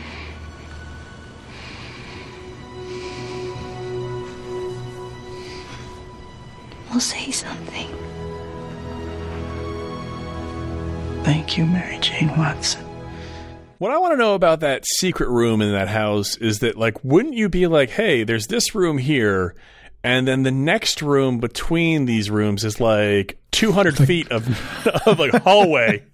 And there's like, what's in between that? Like, now I can see Harry not noticing that because he's James Franco. He's dumb. Yeah, right? yeah. But the butler ought to know. Yeah. And actually, the butler does know, right? Because I know. At the end of the next movie, he knows all about it. Who's replacing these mirrors? That's what I want to know. Yeah. Well, the butler. Because it pops back up later and it's like fixed. Yep.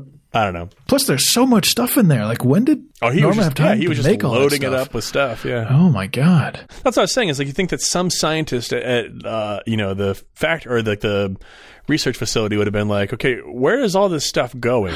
Exactly. Like, we keep losing gliders and suits and all of our, these little gadgets. bombs. Exactly, yeah. Yeah. Yeah. So other notes about this movie. In the beginning, there was the pizzeria that Peter was working at. That's a real one, yeah. Yelling out, right. And I think they gave the real phone number or something.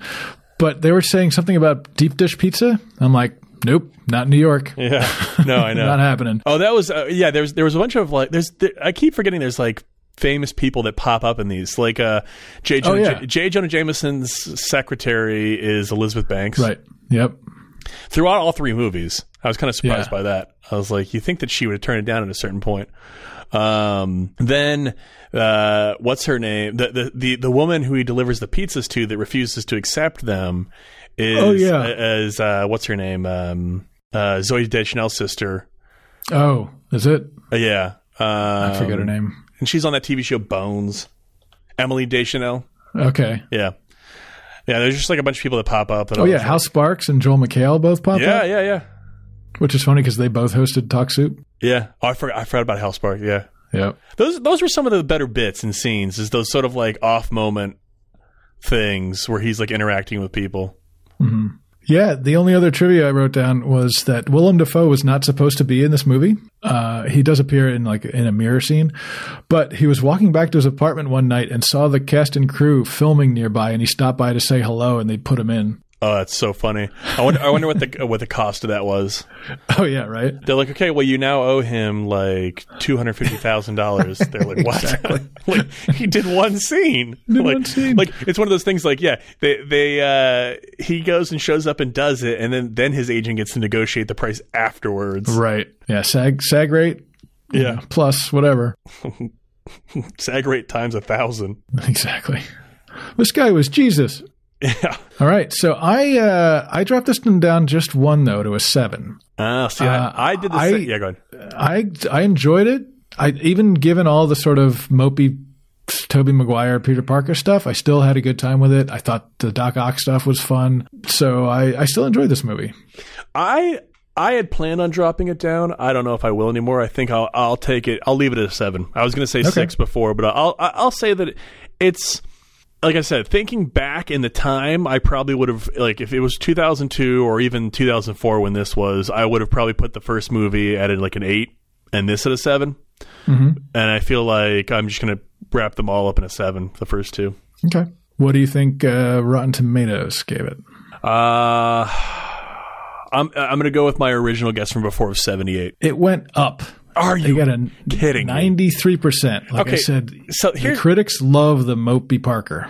Now, what do you think these would get if they released them now? Like, even if they modernize the graphics and everything, and given all the other stuff that's come by. Yeah, I mean, now they are making like respectable comic book movies that like are actually getting modern scores of like 80s and 90s and stuff. What is like these movies going to get? Now, I'd have to say, if I had to put it in now, see, that's the problem is I was thinking about it back then. If I had to put it in now, the first movie would have probably gotten like a 72, and then this movie would have gotten like a 61 or something. Yeah, because the modern movies have figured out the formula of like humor to pathos ratio. Yeah. That, and it's just like it's better storytelling, better dialogue. There's more forethought into like how things will play out in this movie and possibly future movies. Right. It's not just I feel like these movies were written by people. I'd have to check, but I feel like they were written by people who maybe had like their heyday in the 90s.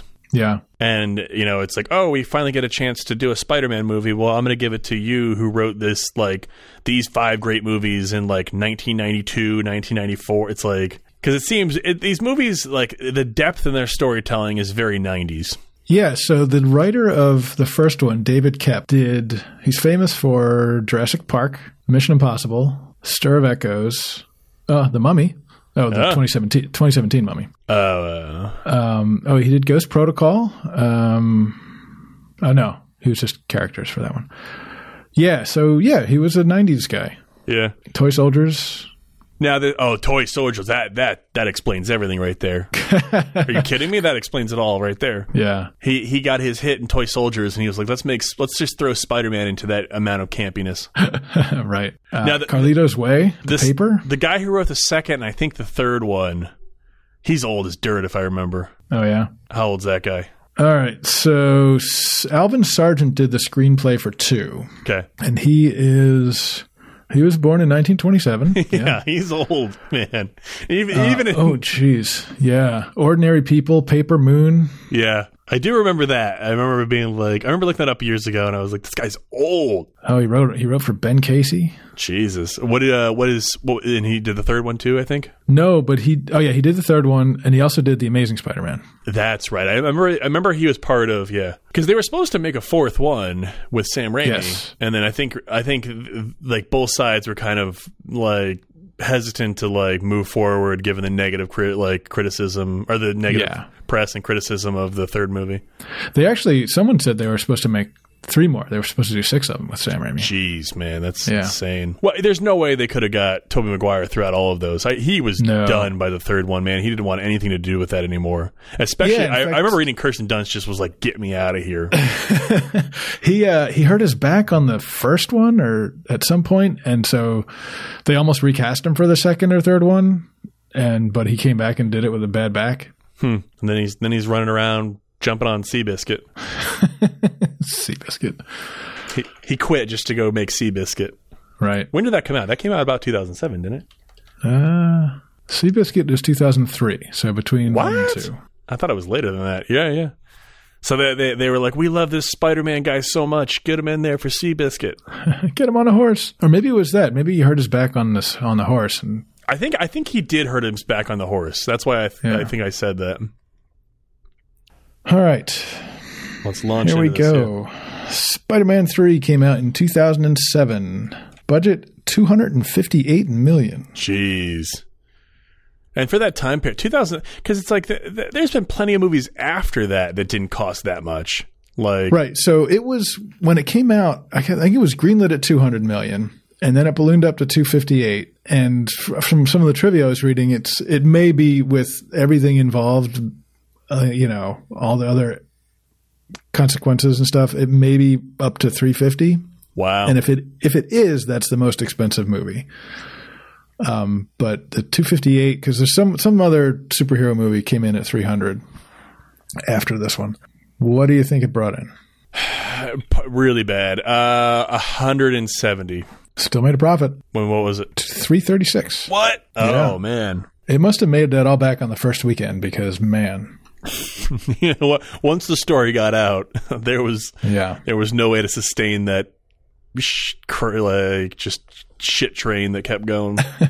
Yeah. It's apparently the most expensive non-Disney film. Really? Yeah. What's the most expensive Disney film? Oh, I don't know. It's got to be one of the Marvel movies. Oh, okay. I see what you're saying. Yeah. So, IMDb says, a strange black entity from another world bonds with Peter Parker and causes inner turmoil as he contends with new villains, temptations, and revenge.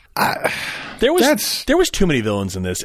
There was too many, and we don't even get the Venom thing till like 45 minutes into it. Yeah, and you don't even know what it is. There's maybe Dr. Connor gives like 5 minutes of like, oh, I think it reminds me of the 1970s meteorites and it attacks your anger zones and like right, it enhances your negative emotions or something. I love when he's looking at it in a microscope and he's like, oh, this looks like a symbiote. I'm like, you're a physicist. Yeah. What do you know about symbiotes? But he even makes that line where he's like, right. I'm a physicist. I'm not a biologist, but to me it looks like, I was like, okay, like you're done. Like, yeah. Like that completely different fields. He's going to have no knowledge on that whatsoever. And is he a physicist or a biologist in the comics? Do you know? I don't even remember. Because again, if he's a physicist, how is he experimenting with growing his arm back? Yeah, you're right. You brought up a damn good point right there. He should be a biologist. He should be a biologist. Yeah. Now I need to see that now and see what the hell he was. Right. Check that out. So Peter Parker comes back doing better this time around. He starts off on a high note. People love him while they love Spider-Man. He's doing well in school. There's a scene in the beginning though where he's in the physics lecture and he's happy, but like the people in the class are still picking on him. They're like throwing stuff at him and stuff. I'm like, yeah.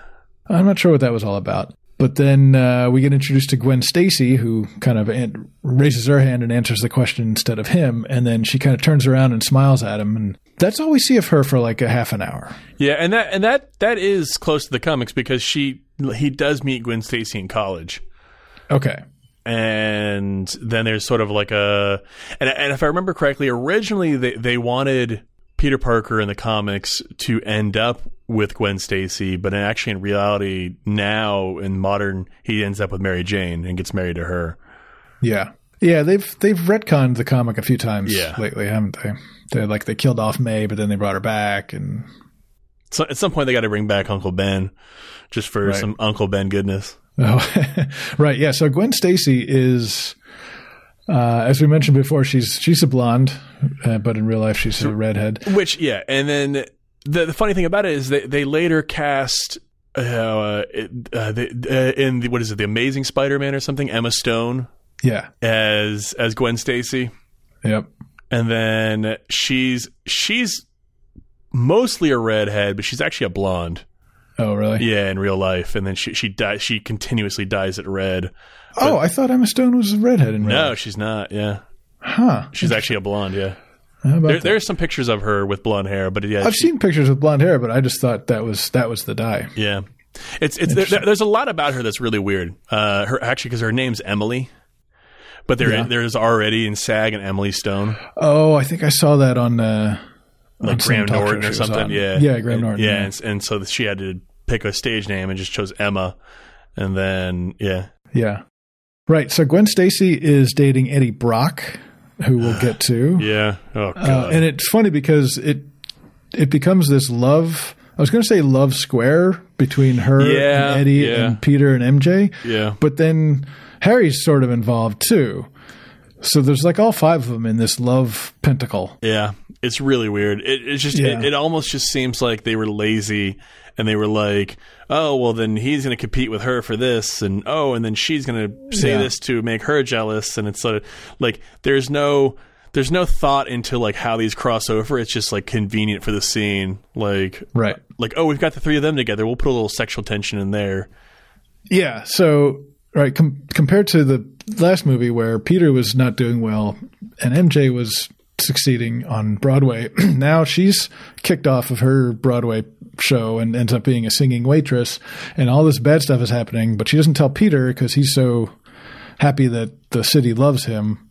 And then Gwen enters the picture and MJ gets jealous of Gwen, and then she finds a friend in Harry, and then she breaks up with Peter, and just all of this stuff is just going on. Oh, and then there's Eddie Brock. So Gwen's dating Eddie Brock. Eddie Brock is played by Topher Grace. He comes in to be another photographer at the Bugle. Who are you? You hired him last week. Freelance. I did? What's that smell? It's Brock, sir. Edward Brock Jr. Who? Wow, can I just say I really like that shirt? Here, it's a Crane accident. Check out the light source. He likes my shirt. Hey, Betty. Hey, Pete, you better get in there. New guy.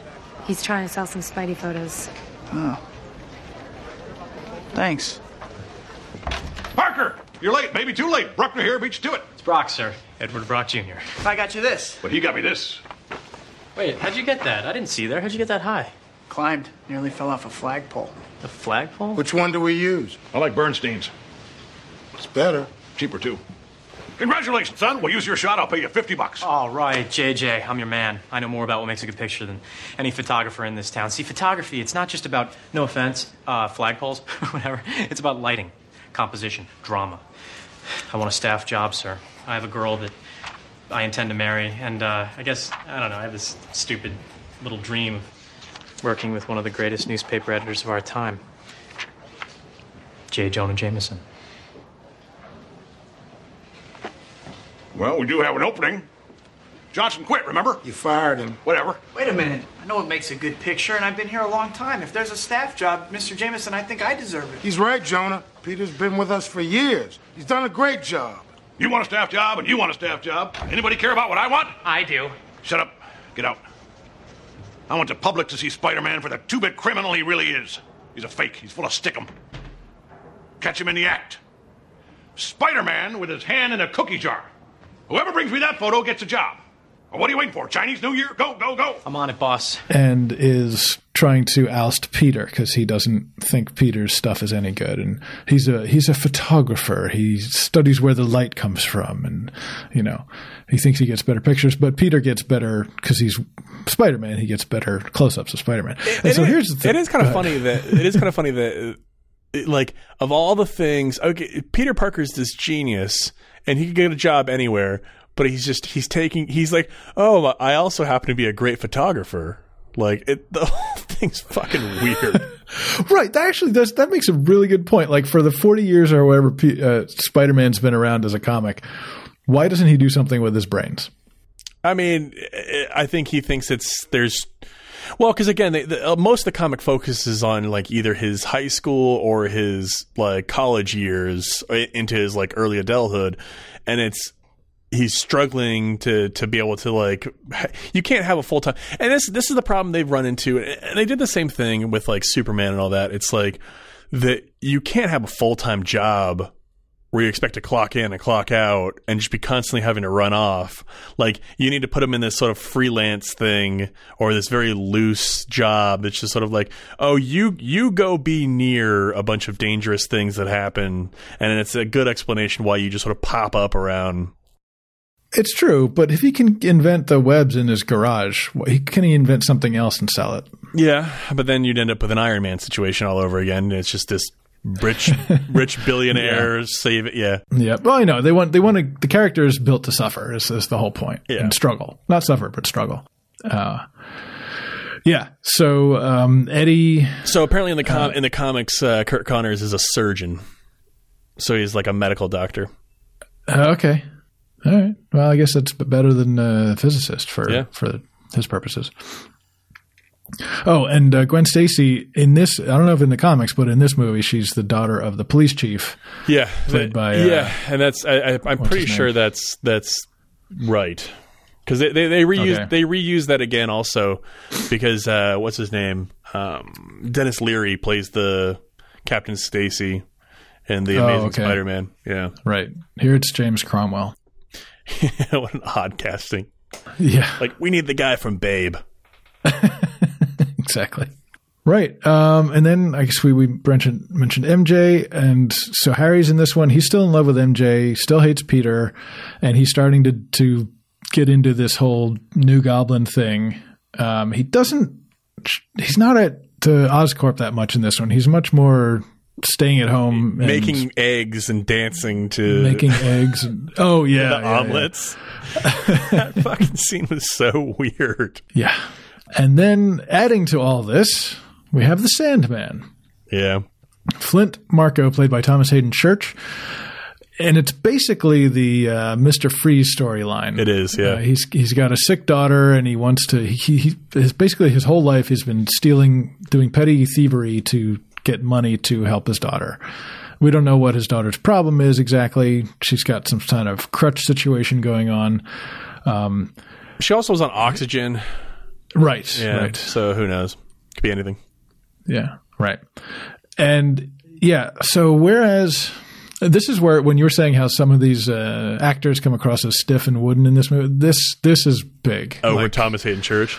Thomas Hayden Church, and I like him in other stuff. This one was just, you didn't need it. He also had really chapped lips in this. Oh, he did, didn't he? Yeah, they kept doing close-ups on him, and I was like, "Oh my god!" Like, his lips are all red and raw. Like, sand is pretty dry. Yeah. They just kept blasting him with dry sand. Yeah, right. So that's how his origin is. That he's running away from the cops one night, and he climbs a fence and goes into this like sand pit. He falls into this sand pit where another one of these big science things is doing a test, and we don't know what the test is. They say demolecularization. Donnie, we got a little fluctuation on one. There's a change in the silicon mass. Yeah, it's probably a bird. It'll fly away when we fire it up. Initiating demolecularization. And this whole thing starts up spinning, and he can't get out of it. And his molecules are fused with the sand molecules, right? Yeah. Okay, fine. I'll buy that in a superhero movie. Yeah, of course. Why did the little locket with his daughter's picture in it stay? Why did his clothes become? I don't know. Oh, the clothes. Yeah, well, right. Either everything gets demolecularized, or only he does, or I don't know. That's what I'm saying. It's like if they do the clothes, they should do the locket, or you do, no clothes, no locket, and just TNA. Right. Doesn't make any sense. Nope. And so then we have the Venom thing. So as we were saying earlier, instead of the Venom spore coming in on a space shuttle, Peter and MJ are just lying in a web watching the moon or watching the meteor shower, and I guess one of the meteors hits the ground nearby. You know what that scene reminded me of? It seemed like such a rip from the second Men in Black. Oh God, I hardly remember that one. When that female alien lands in the park, like, just go watch Men in Black 2, the entire thing. Okay. No, I'm not going to do that. And then tell me. Not until we're doing a podcast about it. Shit, there is 3 movies to that. You're right. Yep. And they're making a reboot of it or something. Yeah. All right. So the meteor lands, and the little black goo comes off of it and hops up on the back of Peter's moped as they're driving off. And then we don't see it for a while. And so we have to keep dancing around between like 1, 2, 3, 4, 5, 6 ish storylines. Okay. It's crazy, this movie. Like, cause you'll be going along for a while and then you'll see a character like, oh, gee, I haven't seen them in a half an hour. I know it does What's jump. going on with them? Jumps around a lot, and it's really hard to follow the storylines. And they're all poor like explanations of the storylines. Right. Harry attacks Peter with the New Goblin stuff at one point, and I will have to say for this movie, the fight scenes are still pretty good. You know, especially the ones where Peter's zipping around, you know, buildings and stuff like that. The tension is high when he's up in the air and doing all his acrobatics. That sand when he turns into sand, that actually looked pretty good. The first time when he when his face melts away into the sand. Yeah. Oh, yeah, hey, yeah. You just reminded me that fucking thing with the police officers looking for him, and they chase after him, and they turn around the truck, and then it's like, oh, he's gone, and there just happens to be an enormous fucking truck of sand, like on the New York streets. Yep. That was so convenient. It makes no sense. No. Yeah, so in the fight with Peter, Harry ends up falling and hitting his head and getting amnesia. So for the next, I don't know, half hour, an hour of this movie, this is a 2.5 hour, 40-minute movie. It's so goddamn long. Harry, he forgets everything about hating Peter. In fact, he forgets everything. He forgets his father's even dead, you know. Yeah. He forgets everything. He forgets to go to work. He's so happy-go-lucky, just sort of like, oh, yeah. my friends, you've come to see me. I love you. Hey, buddy. Hey. Hit my head. Yeah. Doctor said I was in an accident. Hit and run. I don't remember much of anything. My father. He died, right? This is all so weird. Hi. I got here as fast as I could. I know that face. How you doing? I don't know. Last thing I remember, I was fine. Somewhere. You're still fine. We love you, Harry. It feels like somehow I've been gone for a really long time. Now I'm back home. It's good to have you back. I'm sorry. I'm gonna have to ask you guys to scoot, okay? Okay. All right, thank you. Well, I'll see you tomorrow. Yeah, great. Yeah. And for some reason, when MJ leaves, or she like kisses him and then leaves, and he takes a swig of whiskey, that brings everything rushing back. Yeah. So I'm not sure what was going on there, unless the mirror's magic. I don't think so, because they've broken it once and then it came back. Right. Well, maybe it reformed itself. It's magic. No, I don't think so. I don't think so. No. Peter stops Sandman from robbing an armored car, and it's fine.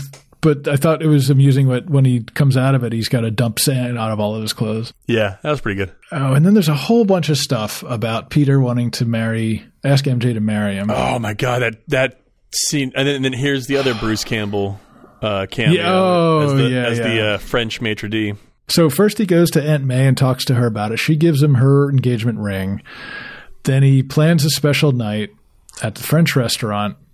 The maitre d', like, first of all, he's really snooty, but then he's like really into it. He's like, oh, you want to ask to get married? Yeah, I'm all in. Let's do this. Right. Which is weird because he's been an obstacle in the first two movies, sort of. Now he's a helper. Yeah. Sort of.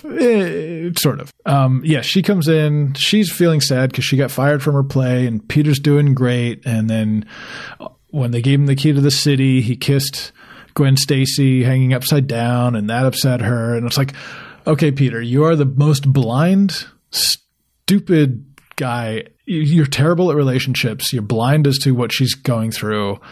I can't believe you're doing all this. It's really bad. Yeah. Anytime he's going to set something up like that, it's just not going to go in his favor. That's just sort of, no. He just stumbles into poor luck always. Yeah. And when Gwen Stacy shows up at the restaurant just because she happened to be there, which I know.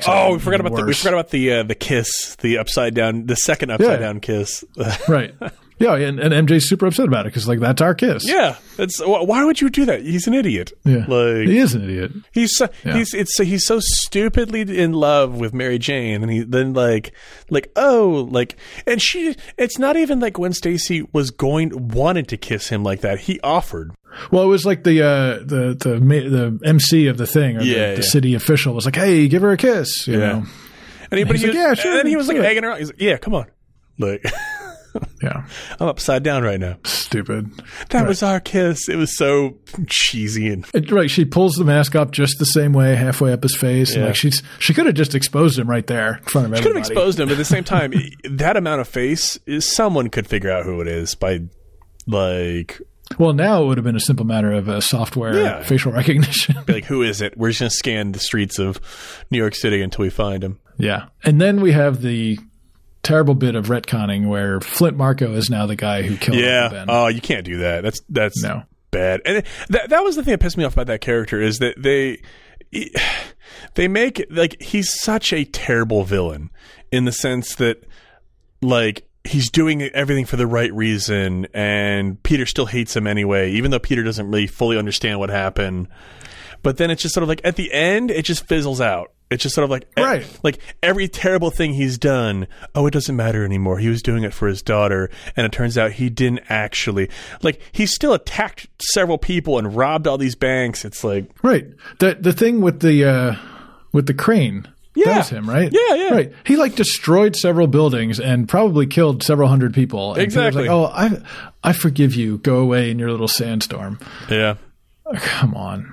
How about when Peter tells Aunt May that Spider-Man killed Flint Marko? Yeah. And then all of a sudden Aunt May is some sort of fucking expert on Spider-Man, where she was like, "Oh, he did that? Oh, I wouldn't think that he'd do that. Like, how do you know who or what he is? He seems like a remarkable." I couldn't tell whether or not she knew. Right.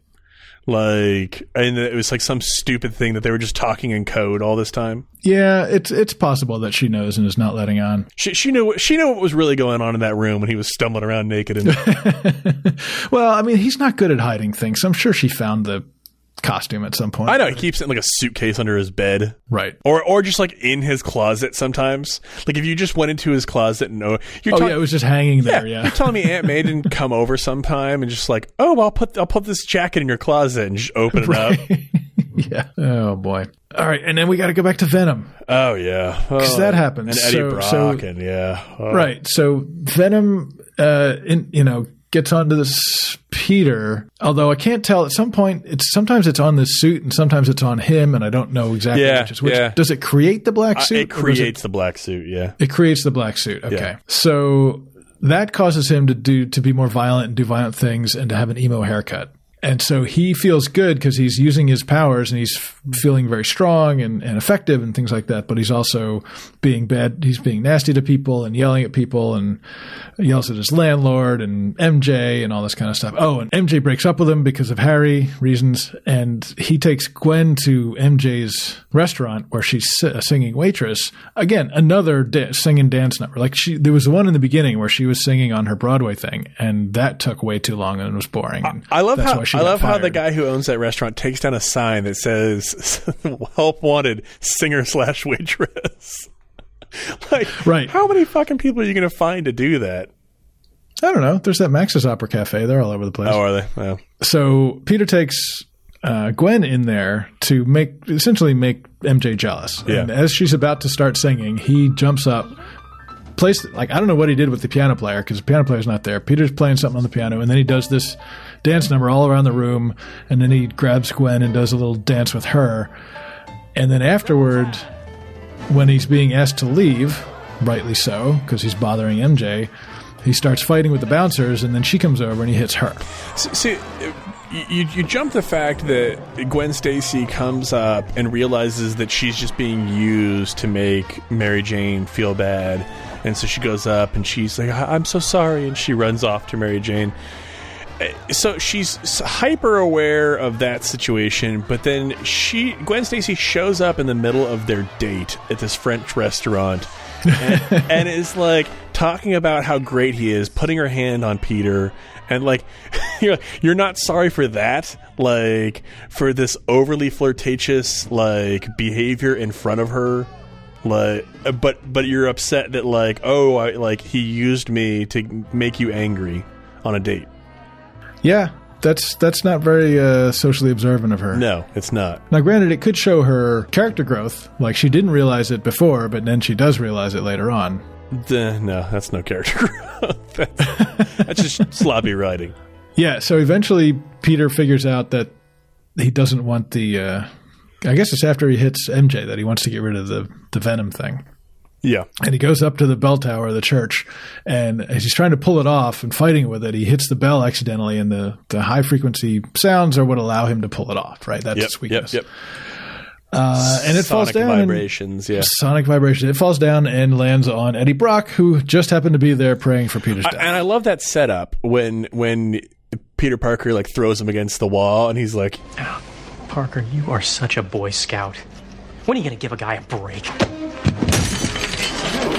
You want forgiveness? Get religion. What's going on here? Are you guys all right?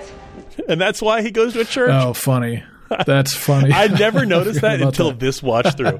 When I was nice. Because I'm sitting here like trying to dissect this dialogue, and then I was like, that's a very odd thing for him to say, like the go find religion thing. And then I was like, oh wait, he pops up at a church later. Yeah, and Eddie Brock. Did you any of the stuff you read in Spider-Man involve Venom? Yeah, a little bit. Yeah. Okay, so what's the Brock character in there? Is he another photographer? He kind of he is, but he's more sort of a jock, and so he's supposed to be a big dude, like, okay, and he's kind of like a muscle meathead kind of guy. All right, so more like a Tom Hardy. More like a that would have been exactly that. And Tom Hardy is a much more appropriate casting of an Eddie Brock than. Interesting, because I thought Topher did a pretty good job for the terribly written character that he had. But yeah, if he's supposed to be a big meaty guy, then that's not him. Yeah. So in the end, Venom and Sandman team up to kill Peter by capturing MJ and holding her up at the top of the skyscraper with a bunch of webs. Peter goes to Harry for help, but he gets denied because Harry still hates him. And then this is where you're talking about. The butler comes in. It's like, hey, if I may, sir. I've seen things in this house I've never spoken of. What are you trying to tell me? The night your father died, I cleaned his wound. The blade that pierced his body came from his glider. I know you're trying to defend your father's honor, but there's no question that he died by his own hand. I loved your father as I have loved you, Harry, as your friends love you. By the way, your dad actually did kill himself. I know. It's so terrible that they would wait to this late in the movie to because before that, this butler only has one scene in this movie particularly where it's sort of James Franco's getting Mary Jane to come over, and he tells the butler, "Oh, go get some food," and the butler's sort of like a idiot. He's like a dunce. He's like, "Oh, is someone coming over? Like, oh, you want food? Like, okay, I'll go get you food." But otherwise, I thought he had some pretty sarcastic comments. I thought the butler was pretty good. Otherwise, other than that food line, I thought he was like the weird sarcastic Alfred, you know? Yeah. But then, like I said, they don't establish some sort of trust relationship. Like, you could have done it to where he's trying to like protect him from and I see that's essentially what they were going for. They just don't explain it very well. That like the butler's trying to protect him from like, you know, seeing his father as this terrible human being. But now it's how much shit is going on that this butler like has to know that Harry's parading around the city in his father's old costume, like wreaking havoc. Yeah. Well, I guess if you think about it, he's only really creating problems for Spider-Man. That's why it's kind of he's not really like it's kind of a weird villain because he's not attacking anyone else other than Spider-Man. No, it's pure revenge. Yeah, misguided revenge too. So of course Harry shows up to help Spider-Man, and they do a fun sort of team up and stuff like that.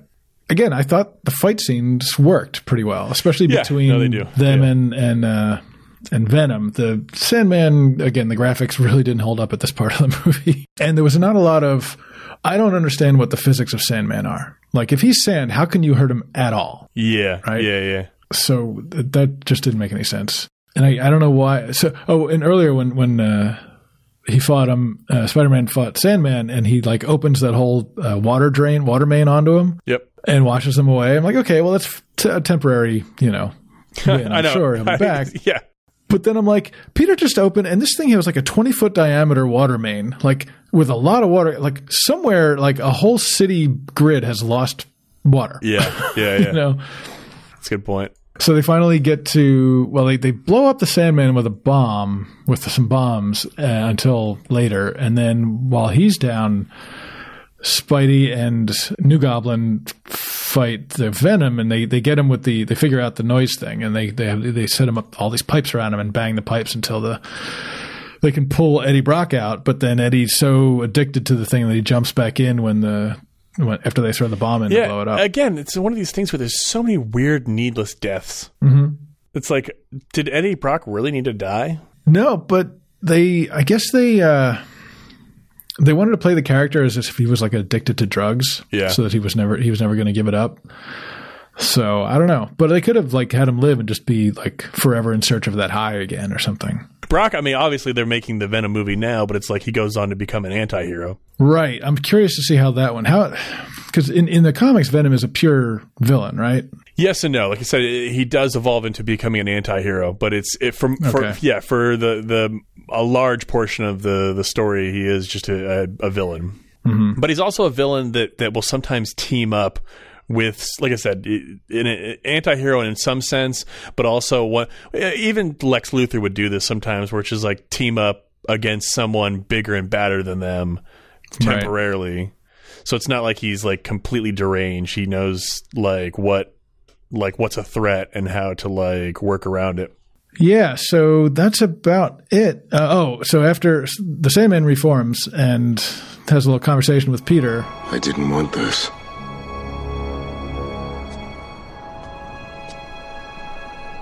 But I had no choice. We always have a choice. You had a choice when you killed my uncle. My daughter was dying. I needed money.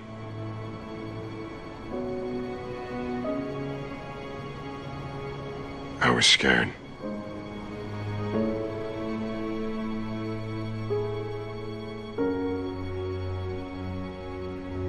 I told your uncle all I wanted was the car. What is it? I need your car. He said to me, why don't you just put down the gun and go home? I realize now he was just trying to help me.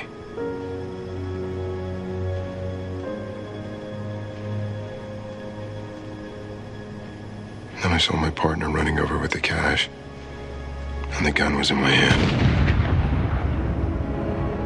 I did a terrible thing to you. I spent a lot of nights wishing I could take it back. I'm not asking you to forgive me. I just want you to understand.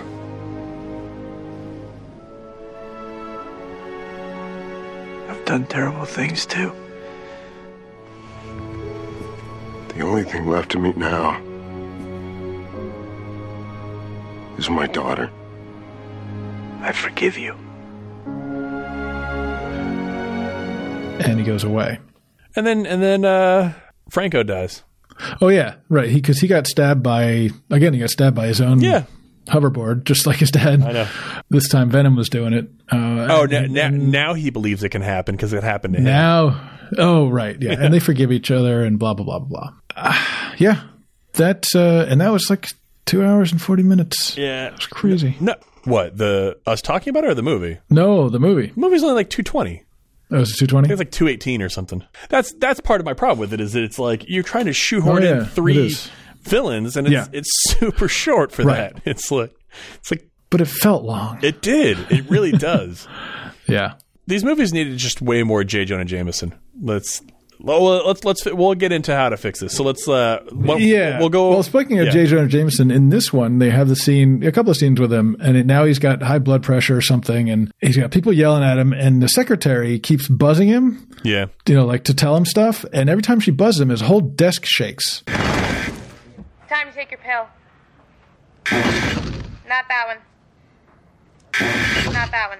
Yep. And I'm like, what's going? Like, does she have like an earthquake machine now, or just is it just it's supposed to be funny that his whole desk is shaking from the buzzer? That's Sam Raimi, man. There's sometimes it's just like it's stupid things just to get a laugh that have no bearing on the story or right. Yeah, and it's the Jameson stuff was just every single scene was just a pure comic relief moment. Oh yeah, and some of them work better than others. Him jumping around in the Spider-Man outfit when he gets it in like second movie or something. Oh, did he put it on? He puts it on and he's like jumping around his office. Oh, I forgot about that. And he's pretending to like shoot webs everywhere and everyone's like looking in like he's crazy. Well, he is crazy. Oh, jeez. Yeah. And then Ted Raimi's in his like assistant in all these movies. Oh, yeah. His brother. Yeah. And he's not great. No. Especially in the third one. All right. What are you giving this one? I get a 5. Yeah, it's bad. It's just not fun to watch. We talked about this earlier on. It's just the acting is so wooden. There's so many odd, weird scenes and just the weird dialogue, like the whole pie thing. Like he's tricking Mary Jane into breaking up with Peter, and then Peter goes and meets with him, and then Harry's saying that he's the other guy, and like Peter leaves all sad, and then the waitress comes over and she's like, "How's your pie?" And he's like, "How's the pie?" So good. It's X. Or did he say he's like it's really good. It's just so good. It's so good. Which I thought. I mean, like you said, it was like this one brief moment of sort of a choice of done with the line that wasn't wooden. Yeah. Yeah. That I liked it. Like I was like, oh, he's just so happy that he just. But made it feels Peter's life so miserable, out of place from all the other scenes. Like it kind of does. Like I said, that when they're making the omelets and stuff, and he's just sort of like they're like just sort of staring at each other and like laughing, and then she comes over and they've got like this terrible shot of her feet. Like, oh yeah, that was weird because like the twist or something comes on the radio and they're doing it, and it just kind of camera just pans tilts down to her feet. Yeah, and I was just comes back. I'm like, okay, is this Pulp Fiction or something? And she's got like her feet jammed, like she's got these like really veiny, weird feet that are jammed into these like pointed shoes, like almost like dance shoes. And it seemed like a very Tarantino moment for me. I was like, this is just an excuse to show her feet, but it's like, like when in Pulp Fiction, like what's her name, Uma Thurman. Yeah. Uma Thurman has terrible feet. Oh, and she shows him in every Quentin Tarantino movie. Oh, I know, and that's the thing. It's sort of like, why are you highlighting like her feet if they're just not good? Yeah. Yeah, so, right, there was all that. There was just too much downtime, too much mopey business, too much Peter just being a jerk to MJ. But if you kind of cut all that stuff out and just string some action scenes together, they were pretty enjoyable, which is why it's at a 5 and not too much. Oh, I know, yeah. There was also some of that weird basketball stuff. Like it seemed very much like The Room to me. Oh yeah. Like they're like there's no reason why they're like tossing a basketball to each other like in a scene. Got your little homecoming present. It's your old ball. Yeah. Thanks, buddy. Hey, we were pretty good in the backyard, weren't we? We were terrible, and we tried out for the varsity team. For the cheerleaders. Right. Hey, do I have any girlfriends? I don't know. You don't? Hey, Bernard, do I have any girlfriends? Not that I know of, sir. talking about like, oh, let's go in the kitchen and get some like food and watch the game. And it's just sort of like, yeah, they're playing the game. They're bouncing this basketball around in the middle of all these priceless art objects, I'm sure, in the mansion that he's living in. And they're also referencing something that we never saw before. Like, they used to play basketball all the time. We've never seen this. Yeah. It was never mentioned in anything else. And it's so funny because in that scene, they talk about like, oh, like, remember we tried out for the basketball team to get girls. And then you go back and watch the first movie and you're like, I don't really get a sense that they're that close of friends in the first movie, but then in the second and third, yeah, they are. They are, but it's like in the second, I get a sense that like they're starting to become kind of friends in the first movie. Well, I think his father likes him more than he does. Yeah, maybe. exactly. Yeah, Norman's like, oh, Peter, you're like a son to me. Then all of a sudden they become like these like old inseparable friends that like I don't know. It really seemed weird to me that like that. It was almost like a retcon of the first movie where you're like, because like I said, he's not, because Franco keeps talking about like, oh, all the times I had to defend you. He doesn't really defend him in the first movie from like these bullies. No. Yeah, well, they keep referring to stuff that never happened. And I just realized at the end of the first movie, doesn't like Harry say something about, oh, I've got an apartment all set up for us, Peter, and they were going to room together? Yeah. And that never happened? No, they do. They room together. Do they? Yeah, that whole dinner scene, that's their apartment. Oh, that's their apartment. So he doesn't get the shitty apartment until the third movie? He gets it in the second one. No, he's in it in the second movie. Oh, we didn't even talk about that. I felt so sorry for that one girl. Oh, yeah, the landlord's daughter? Yeah. She's so sweet and so nice, and like he just will not give her the time of day. Right. And she's not even jealous. She's always like, oh, you should go call Mary Jane. She's so great. And like making him cookies and stuff like that. And here he is, just this asshole. Like even the times where he's not an asshole, he's still an asshole to her. Yeah, totally. And then it's kind of funny that her father, the landlord, like your first impression of him is that he's just like this dick who like is always ragging on Peter. And then you come to find out like he actually likes Peter. And he seems like he cuts him a break every so often. Yeah, but he only does that turn after Peter / Venom yells at him. I know. He's well. It's like once he sees a spine, then he has respect for him. Yeah. No, I know. He still doesn't fix the door. He doesn't. And then he's so worried that the payphone's broken. Is there something wrong with the phone? He's like, yeah, the fact that it's a fucking payphone. Right.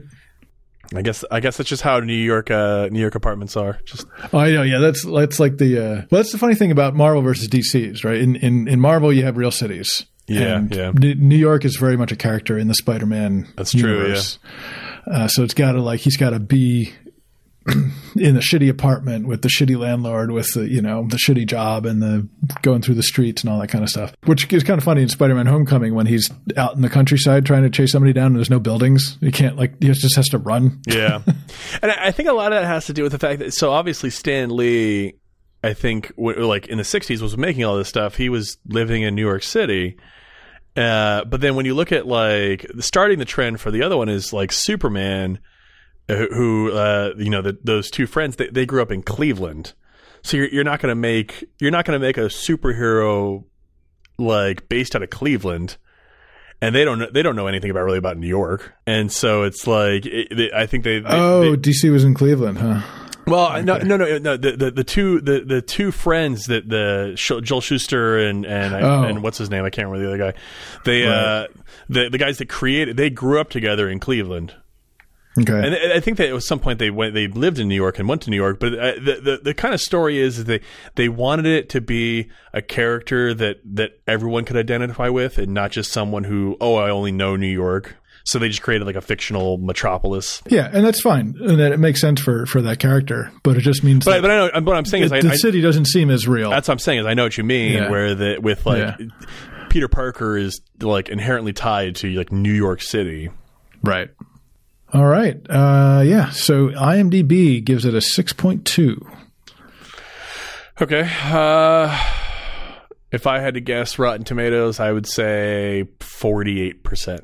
This is not your day. Really? 63. Jeez. Yeah. I thought they would have, because it got a lot of negative press. I thought maybe it really got shit on. Yeah.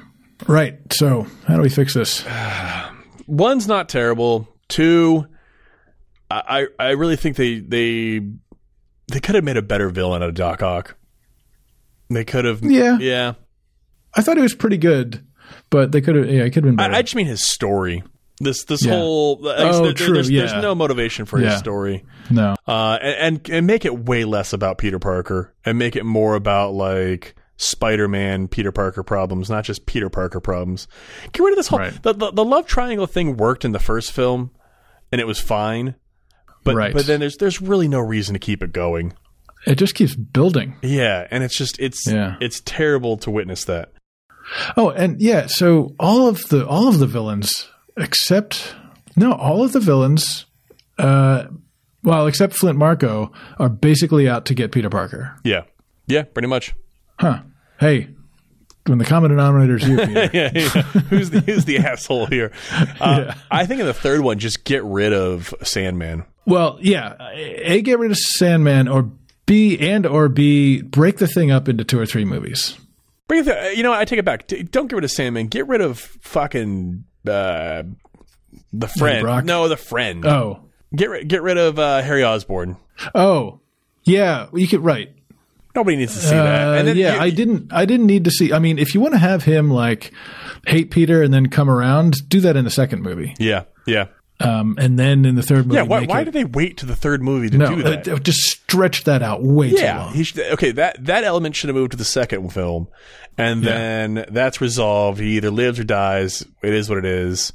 And then in the third one, you just got Sandman and Venom, and then just have Sandman turn around and help him. If you're gonna do that turn, at least have it have a purpose, and not just like after the fight's over and there's no reason why he just turns to like, oh well, I'm sorry I lost my mind there and I'm better now. Like, well, maybe during the fight it turns out he figures out who Peter is and he feels guilty about killing his uncle.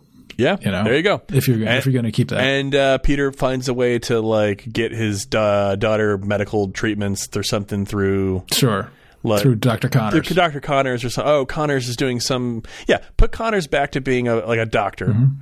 It's like, and then he's got some medical program that's gonna, that they can put her in test trials of something. And if you give yourself up, we'll put her into the program. Exactly. And so then he's like, I'll help you one last time. And then he helps. And there you go. And they get rid of Venom. It's Sandman and Spider-Man versus Venom. Yeah. All right. We just fixed the movie. Tell Sony to send us a check for. For just one of the hundreds of millions of dollars you spent on this thing. Yeah. Can I just have like a 10th of the budget, like what? Like not even that. Can I have like 1/100th of the budget? Yeah, because with After Effects these days, what we can do. Yeah, I know. Yeah, just we'll do it. Just throw sand at things. Right. I was reading that when all the animators were trying to figure out how to animate all the sand for Sandman, they did a lot of experiments like that. They would like get stunt people and actors and like throw a bunch of sand at them to see how it would hit them and react and all this kind of stuff so they could model it. That's got to be really hard to do. Sand's fucking crazy to work with, I'm sure. For like visual effects like that, like individual small little elements like that, it's so hard to make that stuff look real. Yeah, and this was like, what was it, 2002 through 2007 this was happening, so it's after The Matrix, it's after The Mummy, or after the first couple Mummies, so this is really when the CGI is starting to come in mainline. It's after that terrible Matrix multiple Smith fights. Yeah. They're so bad. That whole scene...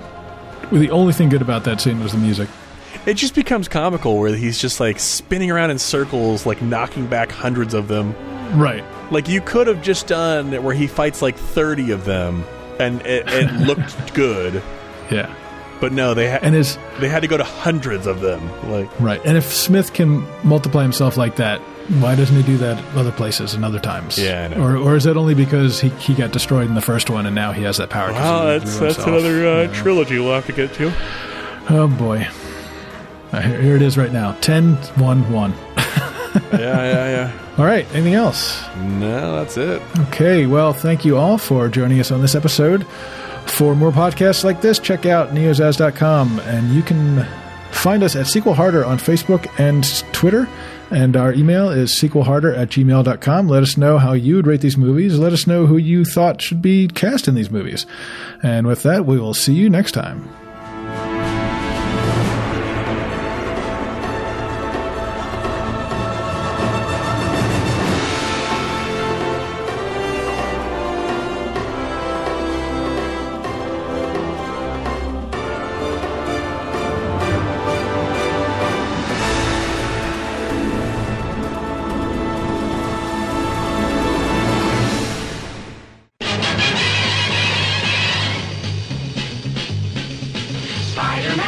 Spider-Man does whatever a spider can.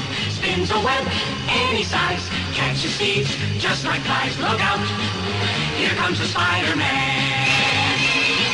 Is he strong? Listen, bud, he's got radioactive blood. Can he swing from a thread? Take a look overhead. Hey there goes the Spider-Man. In the chill of night, at the scene of a crime, like a streak of light, he arrives just in time. Spider-Man, Spider-Man, friendly neighborhood Spider-Man. Wealth and fame, he's ignored. Action is his reward. To him, life is a great big bang. Wherever there's a hang, you'll find a Spider-Man.